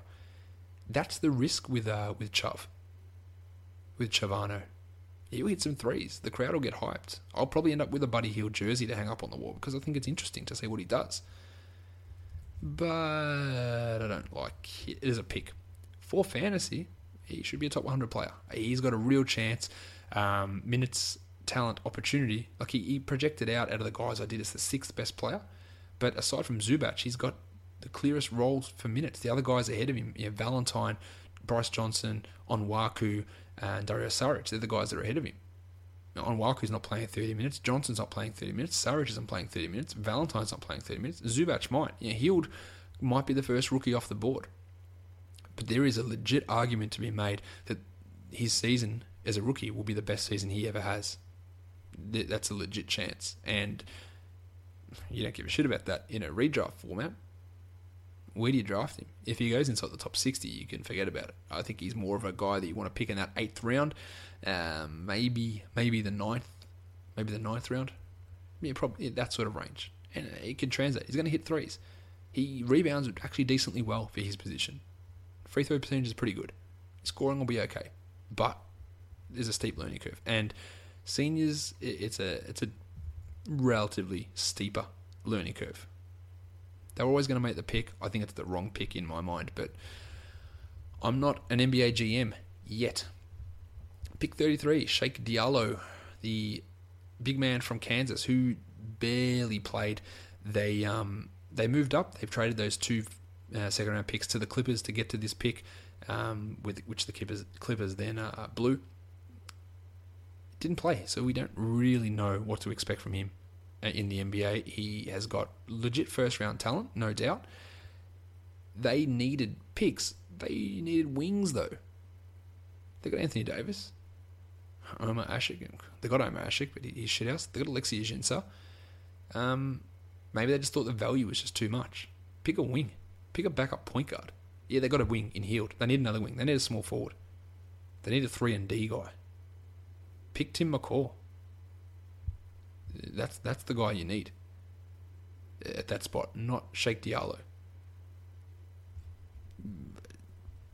His fantasy value is alright. He's almost a top 100 player if he gets 30 minutes. But actually, I'll say this.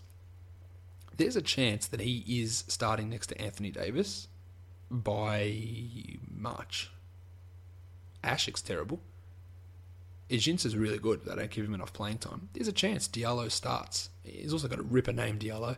There's a chance that he could start by the end of the season, and that's fine. You're definitely not drafting him and in standard leagues, but I think he should be a relatively high dynasty pick because the pieces of crap that are in front of him, Kendrick Perkins, Omer Asik, I'm not going to include Ajinca in that because he's one of my boys, Alexi. How bad did that look? You didn't see that on the podcast, but I just gave myself a chest tap. Don't know why. I'm delirious. My voice is going. Diallo. Yeah, interesting dynasty target. Really, we just don't know at this point. But he is a boom or bust pick. He could just be completely shit. Maybe Bill Self was right, or maybe Bill Self was stubborn. Let's wait and see how that goes. But they needed wings. Alonzo G and Dante Cunningham, and even James Ennis. It's just not going to cut it. Now is where we get to it. This is where the shit goes down. The Oklahoma City Thunder. Serge Ibaka's gone. Now, a lot of people will be wanting to know, and I'm pretty sure there's a question about this in the questions later, but I'm going to cover it now. Who won the trade between the Orlando Magic? Let's go through the trade. The Orlando Magic gave up Ersan Ilyasova. They gave up Domantas Sabonis. They gave up Victor Oladipo in exchange for Serge Ibaka. Who won the trade? Who won the trade? Is it possible for me to say nobody? Can I say they both lost? Can I say it made them both worse? Because I think it did. Let's talk about the Thunder. They lose Serge Ibaka. Yeah, Serge Ibaka had a really poor season, fantasy-wise, statistically, and he struggled at times in the playoffs. But he's a shot-blocking three-point shooter who is a perfect third fiddle on this team. Perfect. Does this piss Russ off? Does it piss KD off? It's a possibility. Hey, sorry guys, Serge is gone. We're going to put the guy with alligator arms from Gonzaga in as your power forward. Donuts who? Like, will they be pissed? Maybe. Players have some odd thoughts on other players at times, and that really. But if you want entertainment, go and have a look at Gilbert Arenas' Instagram and read his take on the Derrick Rose trade. He acts like Derrick Rose is legit still an MVP. Players, in Gilbert Arenas is, if we're going to be truthful, he's not right. He's not right in a lot of ways. But read that take on the Derrick Rose trade from Gilbert Arenas.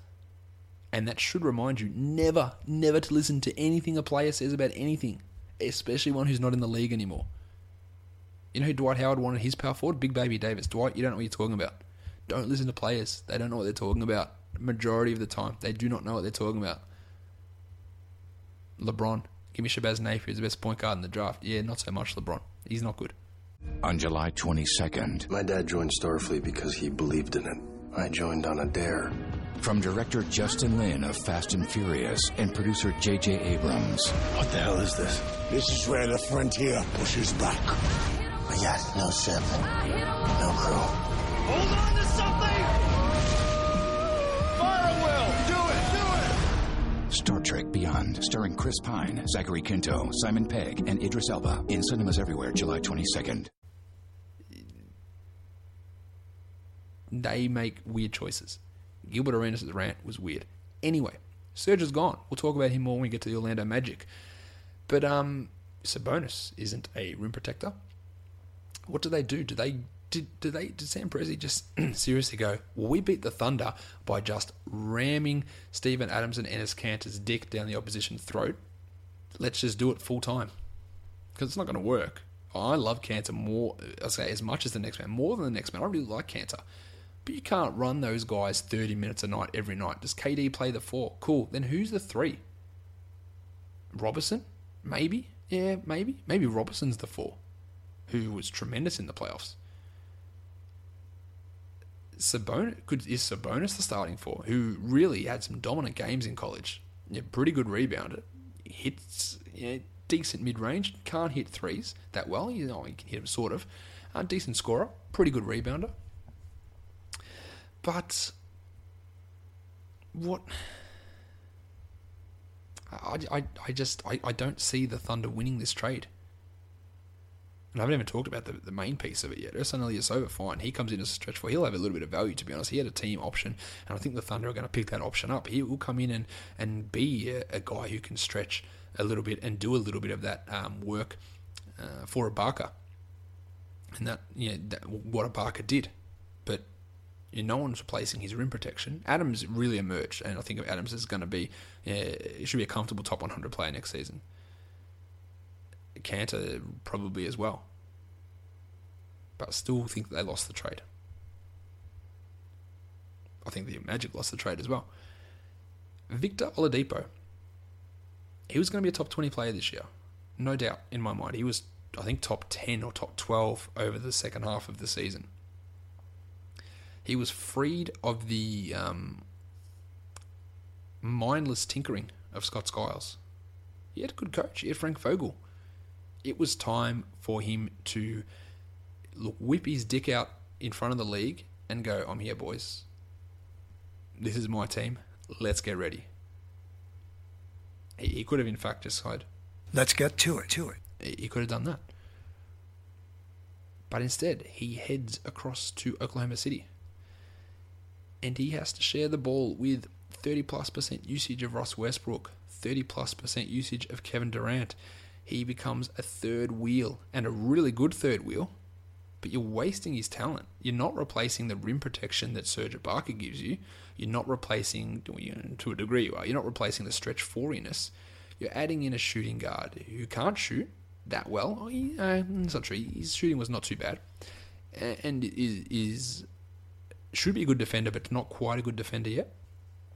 What are you going to do with Dion Waiters? Are you going to sign him to an extension? Oladipo will not be a top 20 player. Now, no chance. He might struggle to be a top 50 player.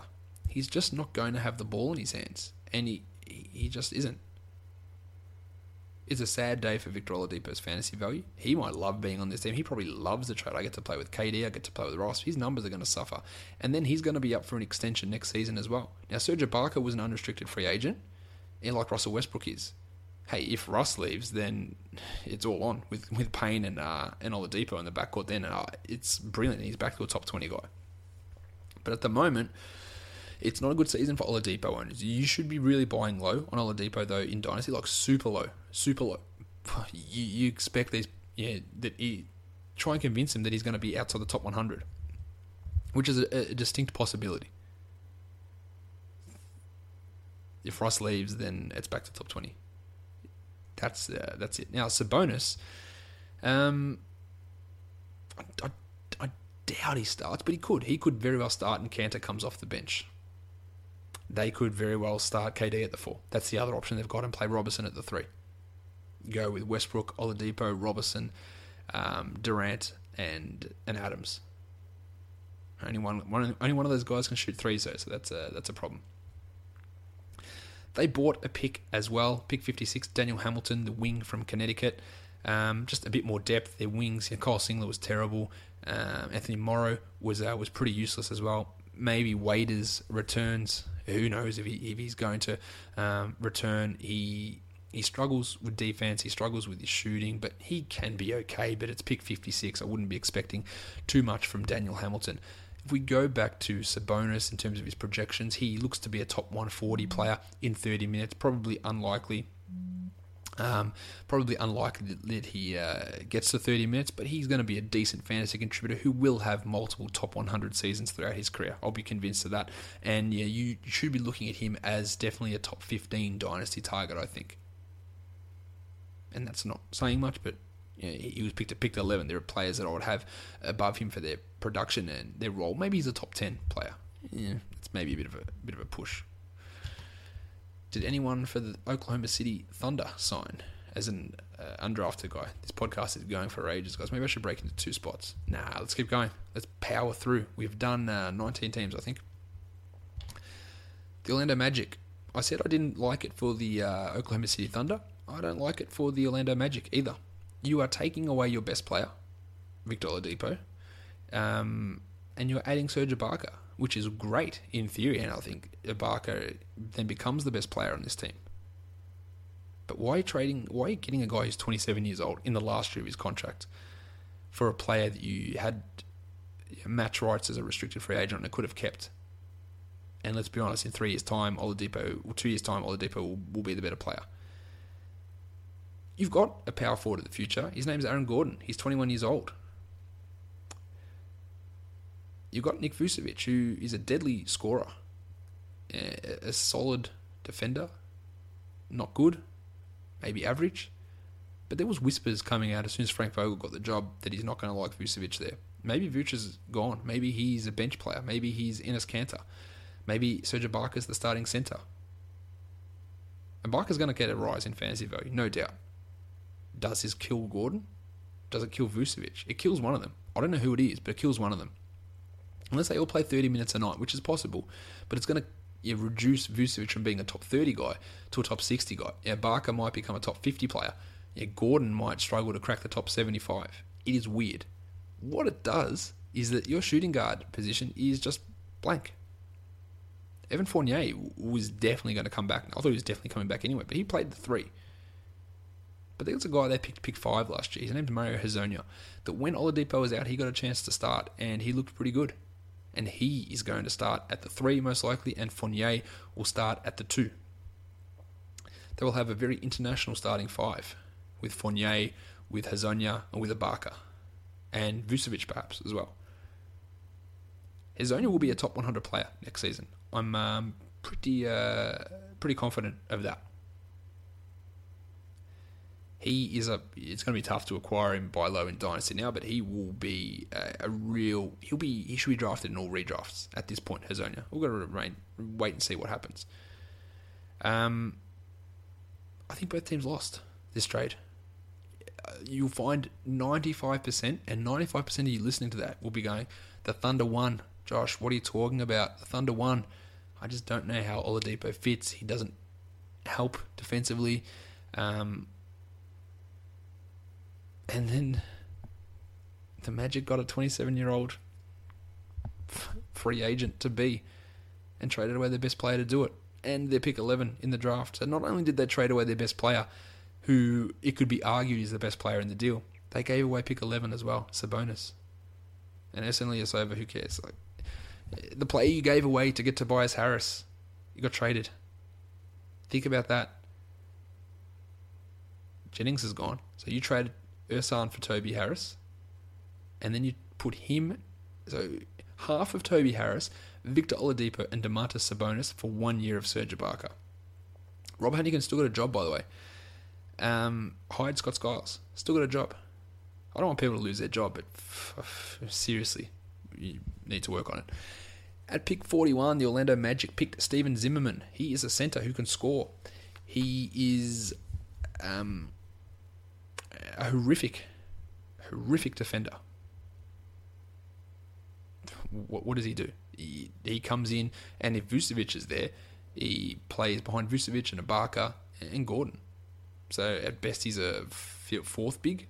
Dwayne Dedmon might be a better player than Zimmerman at this point, but he's a stretch guy that doesn't hit shots, and that needs to happen for Zimmerman. I'm not massively high on him. At the start of the season, I was very interested to see what Zimmerman could do, but dropped off a fair bit in terms of what he can produce now. So at that pick though, it's fine. He projects outside the top 200 in 30 minutes, and there's zero chance of him getting 30 minutes a night. It is an okay pick. It works some depth in the front court as well. Yeah, I probably shouldn't hate it too much, but I just hate the entire thing. They also signed Alex Poitras as an undrafted free agent. He was one of the top recruits in the country a couple of years ago. I remember drafting him on 2K13 maybe. I can't remember what it was when you use the user-created draft classes. I drafted him at pick 6, I think, in that draft. Didn't turn out that way for Poitras. He's got a lot of potential. There is an opening now on the wing. He's got a chance to make it stick on this roster. So that's a good signing. He had to stick somewhere, and I think it's a good spot for him to go. The Philadelphia 76ers. Yeah, we knew.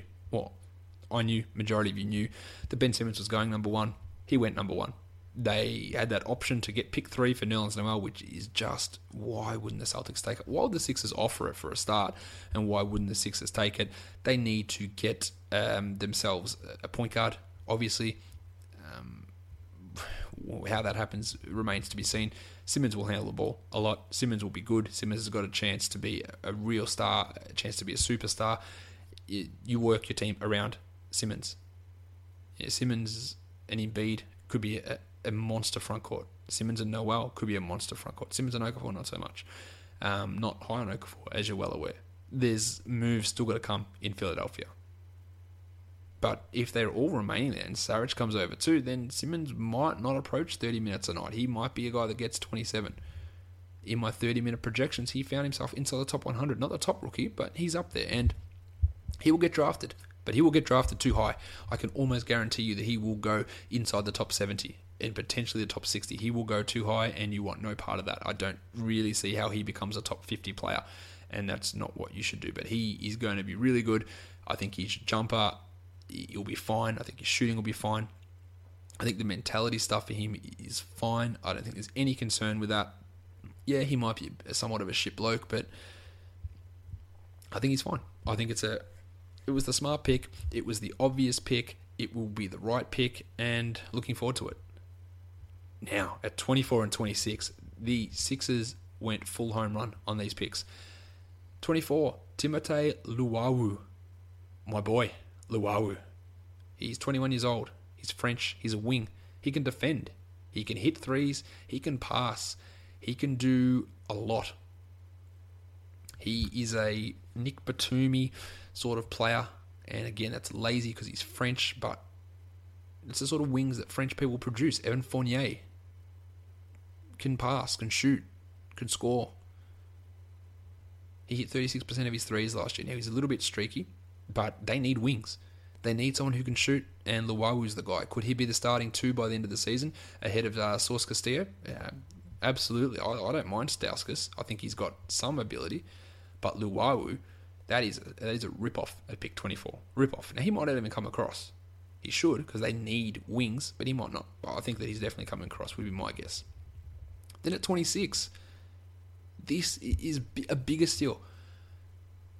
How in the Firkin hell did Firkin Korkmaz slip to 26? Now, the dude is young. He's like 18. He barely played for Anadolu Efes in Turkey. But he hits the three. He's big. He's 6'7". He handles the ball. He hit 42% of his threes last year. 40% this year.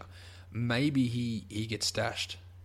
Kid is going to be good. He's going to be really good.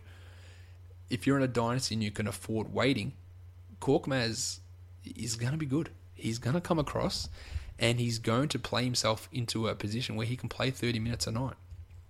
The international players in this draft I do really like a lot. Now, at the moment, Furkan Korkmaz's translations are not ideal. Second worst out of everyone that I did. He's got a lot of room to grow. And when I do the translations after he spends another 2 years in Europe, maybe, they'll look a lot better. It is a great pick. He could very easily have gone in the lottery. I wouldn't have hated the Bulls taking him at 14. The Nuggets could have grabbed him at 15. Yeah, I think it's an awesome pick for the Sixers. Yeah, Simmons, you couldn't get any better than what the Sixers did. Simmons, Luwawu, and Korkmaz, you couldn't have done any better than that. It is really a superb haul. I can't say enough about how good I think or how well the Sixers did in that draft. It is absolutely superb to me. Phoenix Suns. At pick 4, this is the perfect situation for them. Dragan Bender, the 7'1" Croatian from... I completely blanked on the name of his team. That'll come to me. Who does Bender play? Why I kept getting Anadolu Efes in my team, in my brain. Where did he? Maccabi Tel Aviv, who's an awesome team in Israel. He didn't play much, but you know what he can do? He's 7'1". He can block shots. Not an awesome defender, but he's a great perimeter defender. So switching is fine for him. Can shoot threes. Can pass. Can dribble, is fast. Third best player in this draft. You got him at pick 4. Could be an all-star. They need a 4. He's going to play, and he's going to play immediately. Yeah, they might not bring back Mirza Teletovic. He's a chance to get 28 minutes a night here, and he will be a player that you draft in rounds 11 to 13.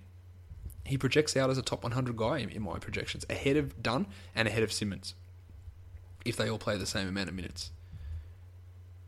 I can't love this pick enough for Phoenix. The problem is, he plays power forward. And they made a trade to get another power forward. They traded pick 13. They traded pick 28 and the rights to Bogdan Bogdanovic, who isn't coming over this season, which was a real bummer. I'm not sure if Vlade Divac saw that memo that Bogdan's not coming across. Maybe Vlade can convince him to come across. They traded him and those 2 picks to the Sacramento Kings. There was whispers that Brandon Knight was involved, but he wasn't. And they got back pick 8. Now the Kings, what are you doing? I understand that you didn't want to pick at pick 8 because Marquise Chris didn't. Actually, you know what? I'll talk Kings in a sec. The Suns got Marquise Chris. Power forward is an opening for them. And you know what? If you have 2 picks in the top 8, fine. Take them both at the same spot. What's a bust rate on players? It's pretty high. These guys are both going to be stars. Maybe one of them is, and you've just doubled your chances that you get at least a starter level all-star player. You've doubled your chances. Now, Chris is not a guy that I love. He's a terrible rebounder. Terrible. Could him and Bender play together? Yeah, maybe, but probably not. But he hits threes. He's ridiculously athletic. I think he's going to take 3 years to really develop into someone who you can consider a reliable player. But he's pretty good. I think he's got a lot of upside, but there's a massive, massive bust potential with Chris. Not sure what. It's a no-brainer to get back to pick 8 if they really want a Chris, and I understand the rationale. How does Chris project? Not as well as what Bender does, but still inside the top 140, so I think that's pretty handy, but he's not going to be getting 30 minutes. Now, both of them are raw. Could any of them get 30 minutes next year? No. They're more likely to play, say, 20 each, and rotate someone else unless someone really stands out. And I think if anyone's going to play the more minutes this year, it's potentially Chris. Bender is by far the better player, by far the better prospect. He's also stupidly young. So don't get too worked up if he doesn't play too much. But Bender in a dynasty, I do really like the acquisition there. Chris is not someone I'd be super high on having in my top 10 in dynasty for rookies. But you're giving up Bogdanovic, who's not coming over, and pick 13 and 28. It's fine. You go out nothing to do it. It's a fine risk. Pick 34.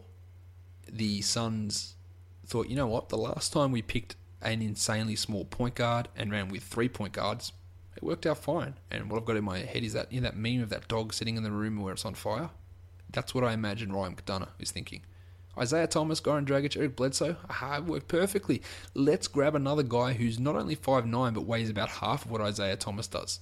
Now, Tyler Ulis is really good. But what the hell is he going to do in Phoenix? We hear rumors Bledsoe's getting traded, Knight's getting traded. That's all fine. And maybe, just maybe, they do get traded. And then Ulis could become a starting point guard. He could break the mold, even though the mold's been broken, but he could be a starter. He is tremendously tough. He is a great passer, a really good scorer. And play him alongside Bledsoe and Booker. Ulis and Booker, we saw them play together last year at Kentucky. Worked out pretty well for those guys. They've got familiar. Everyone went to Kentucky on this team. They love Kentucky. Bledsoe and Knight. Their whole backcourt is from Kentucky. But weird. Moves are still to come. Now, Ulis, if nothing changes, he's obviously not having an impact. He's a top 175 guy barely in terms of what his projections come out to be at this, again, these early stage projections, so don't get too worked up about it.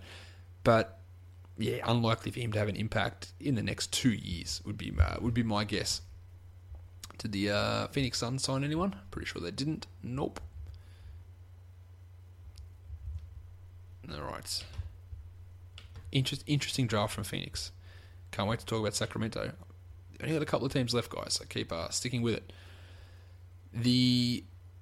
Who is this one?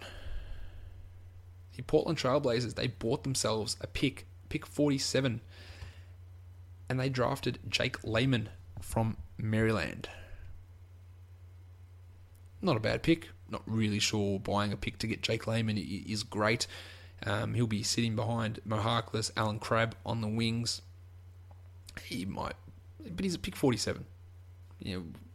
He's a decent player. He can defend. He can hit threes. He can pass a little bit. He's not a bad rebounder. He's okay. They also gave up a second round pick to get him in 2019, which is a little bit weird. Marginally baffling decision, and they've made some baffling trades. Neil O'Shea deserves a lot of credit for putting together the team he did, and them then completely exceeding anything that he had hoped for with the team. But it seems odd giving away a future second rounder to get Jake Layman. We'll see. He's not going to play.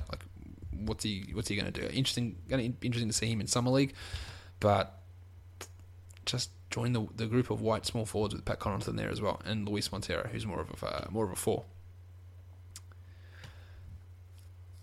Vlade Divac. He's an idiot. Don't listen to he's an idiot. All right, that's what we got to say about that. He's an idiot. That's harsh. I know, because Vlade seems like a great guy. Great documentary, Once Brothers, with him, and the fallout with him and the rest of the Yugoslavian team, and Drazen Petrovic and Toni Kukoc and Dino Raja as well. Great documentary, which I just watched for the first time last weekend. He's in over his head as a GM. We know the Kings are a joke. They got only one of the consensus top, I think, 15 picks in for a workout, and that was Wade Baldwin, who would have made all the sense in the world at pick 8, but they traded down. Here's me thinking, Baldwin will be available. You gave up pick 8, that's fine. You could have had Chris, which wouldn't have made much sense. Okay, you just drafted Willie Cauley-Stein and you got Boogie Cousins. Yep. So what's the point in drafting Chris? I understand having a bit of depth there, but what's the point? You've got holes in other spots. You need wings. You need a point guard. Okay, so you got yourself the rights to Bogdan Bogdanovic. Decent shooter. You need shooters. Fine. Maybe Vlade convinces him to come across. Yep, great. I think that's fantastic. Good thinking.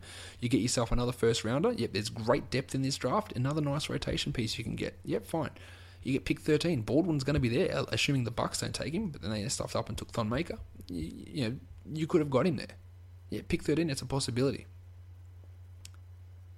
Instead,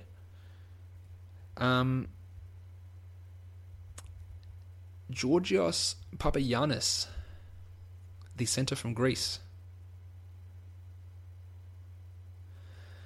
He's 7'2". He's strong. He's got some post moves. It is the shittest pick of the last 5 years. He was I think he's a great early second round pick. Pick him between pick 32 to 45. Great pick there. Nice depth piece. Pick 13. Vlade should immediately be fired. Maybe he knows more than every single person covering the NBA draft, every person watching the NBA, every other NBA team. Maybe he knows more than everybody. I reckon the odds of that being true is pretty minimal. Georgios Papagiannis. I'm going to get a Papagiannis jersey just because I cannot fathom it. I cannot believe it.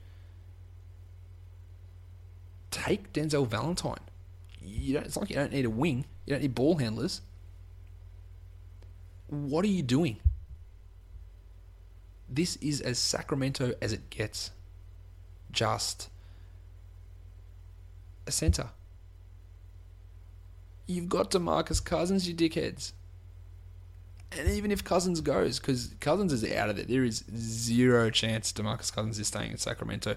Hence the quote at the start of the show after the pick was made, prayer hands, Lord, give me the strength. Give me the strength to play for these bunch of buffoons. Cousins is gone. And you know what? If Cousins goes, you got Willie Cauley-Stein as your center. What are you doing? And it's not taking best player available. It is taking who is the most ridiculous player I can take at this point. Here it is. Take Luwawu. Take Baldwin. Take friggin' Dejounte Murray. Take anybody. Take Isaiah Cordinier, and I would have had less of an issue than this. Take Furkan Korkmaz for Furk's sake. What are you doing? What are you doing? Just goes without saying, don't draft Papagiannis in standard drafts. This is after Vlade pulled that deal to get pick 22 for Bellinelli. And then they picked a player that I think is one of the worst prospects in the first round, Malachi Richardson. Now, is he better than Bellinelli? I don't know, but there's a chance that he is because Bellinelli was bad. But Richardson can't shoot. He's got a decent jumper. He can't shoot. He shot 30% from 3. Bellinelli shot 30% from 3, and Richardson shot worse. Defense is a concern coming from Syracuse. I'll go back to my trusty list of player projections. Out of the 41 players that I projected, Malachi Richardson was worst. He was the last guy on that list in fantasy translations. 294th he came out. If he played 30 minutes a game, 294th. Now, he's got an opportunity in Sacramento, and he could develop. Because Ben McLemore has had chances. He's looked good. He's been dragged. Omri Caspi's not young. Rudy Gay might be on the move. They need a guy that play the 2-3. They could. But I'm not convinced that Richardson's the key. And seriously, if Richardson we're starting him and playing him 30 minutes, you wouldn't draft him in standard leagues. You wouldn't draft him in friggin' 16-team leagues. Everything looks so bad for him at the moment. Just, what are you doing? Pick 28. I thought Skal Labissiere could have gone at pick 9. I think he's a really talented player. He's a great shooter as a 4. But how many big men do you need? Cauley Stein, Papagiannis, Labissiere, Cousins. Get a point guard. Get Demetrius Jackson. Get somebody. Get Ulis. Get Tyler Ulis playing with Boogie, playing with Cauley Stein. Now, Labissiere, fine. Yep, I don't think it's terrible. But picking Papagiannis just ruins this entire team's draft. Yeah, take Labissiere at 13, and I would have said it's confusing, but it's not as stupid as this other pick. Now, Skal comes out as a top 200 player if he played 30 minutes, but Jesus, where's he getting 30 minutes here? Play Rudy Gay at the 4, DeMarcus Cousins, Willie Cauley-Stein. You've got to give the man Papagiannis minutes, do you? No, you don't. Costa Koufos is still there. Omri Caspi's a better 4. I just don't know what I don't know what they're doing. I don't know. Labissiere, Cousins is gone. We know that. Labissiere and Cauley Stein at the 4-5 could work out in the future. So I think that in a dynasty building for a future thing, you could find Labissiere be a player who is a top 100 guy. There's bust potential, but he's not a bad guy to look for there. Pick 59, the second last pick of the draft, Isaiah Cousins, the guard from Oklahoma. Finally, something that makes sense for them. Now, he can hit some threes, he can score. It feels like it's a decent pick who might actually find himself getting minutes on this team. Just seriously, I don't understand it. I don't understand the draft for Sacramento. If you're a Sacramento fan, on the scale of I'm ready to put my membership in a microwave, Richmond style, and Australian people will get that, to I'm done with NBA, where are you? Because this is just... I know you should reserve judgment, but you could have picked this guy at 59 probably. Papagiannis. Cousins probably the best pick on the board. Don't like Richardson. Skal's weird but interesting, and Papagiannis is terrible. Sorry, Kings fans. I need to speak to Aaron Brewski about that one, see what he thinks, because he's a Kings. And if Rajon Rondo comes back to this team, seriously, I'm going to put a poll up. Who thinks Rajon Rondo or Ricky Rubio? Who's a better point guard, Rajon Rondo or Ricky Rubio? Majority will say Rondo, and majority will be wrong.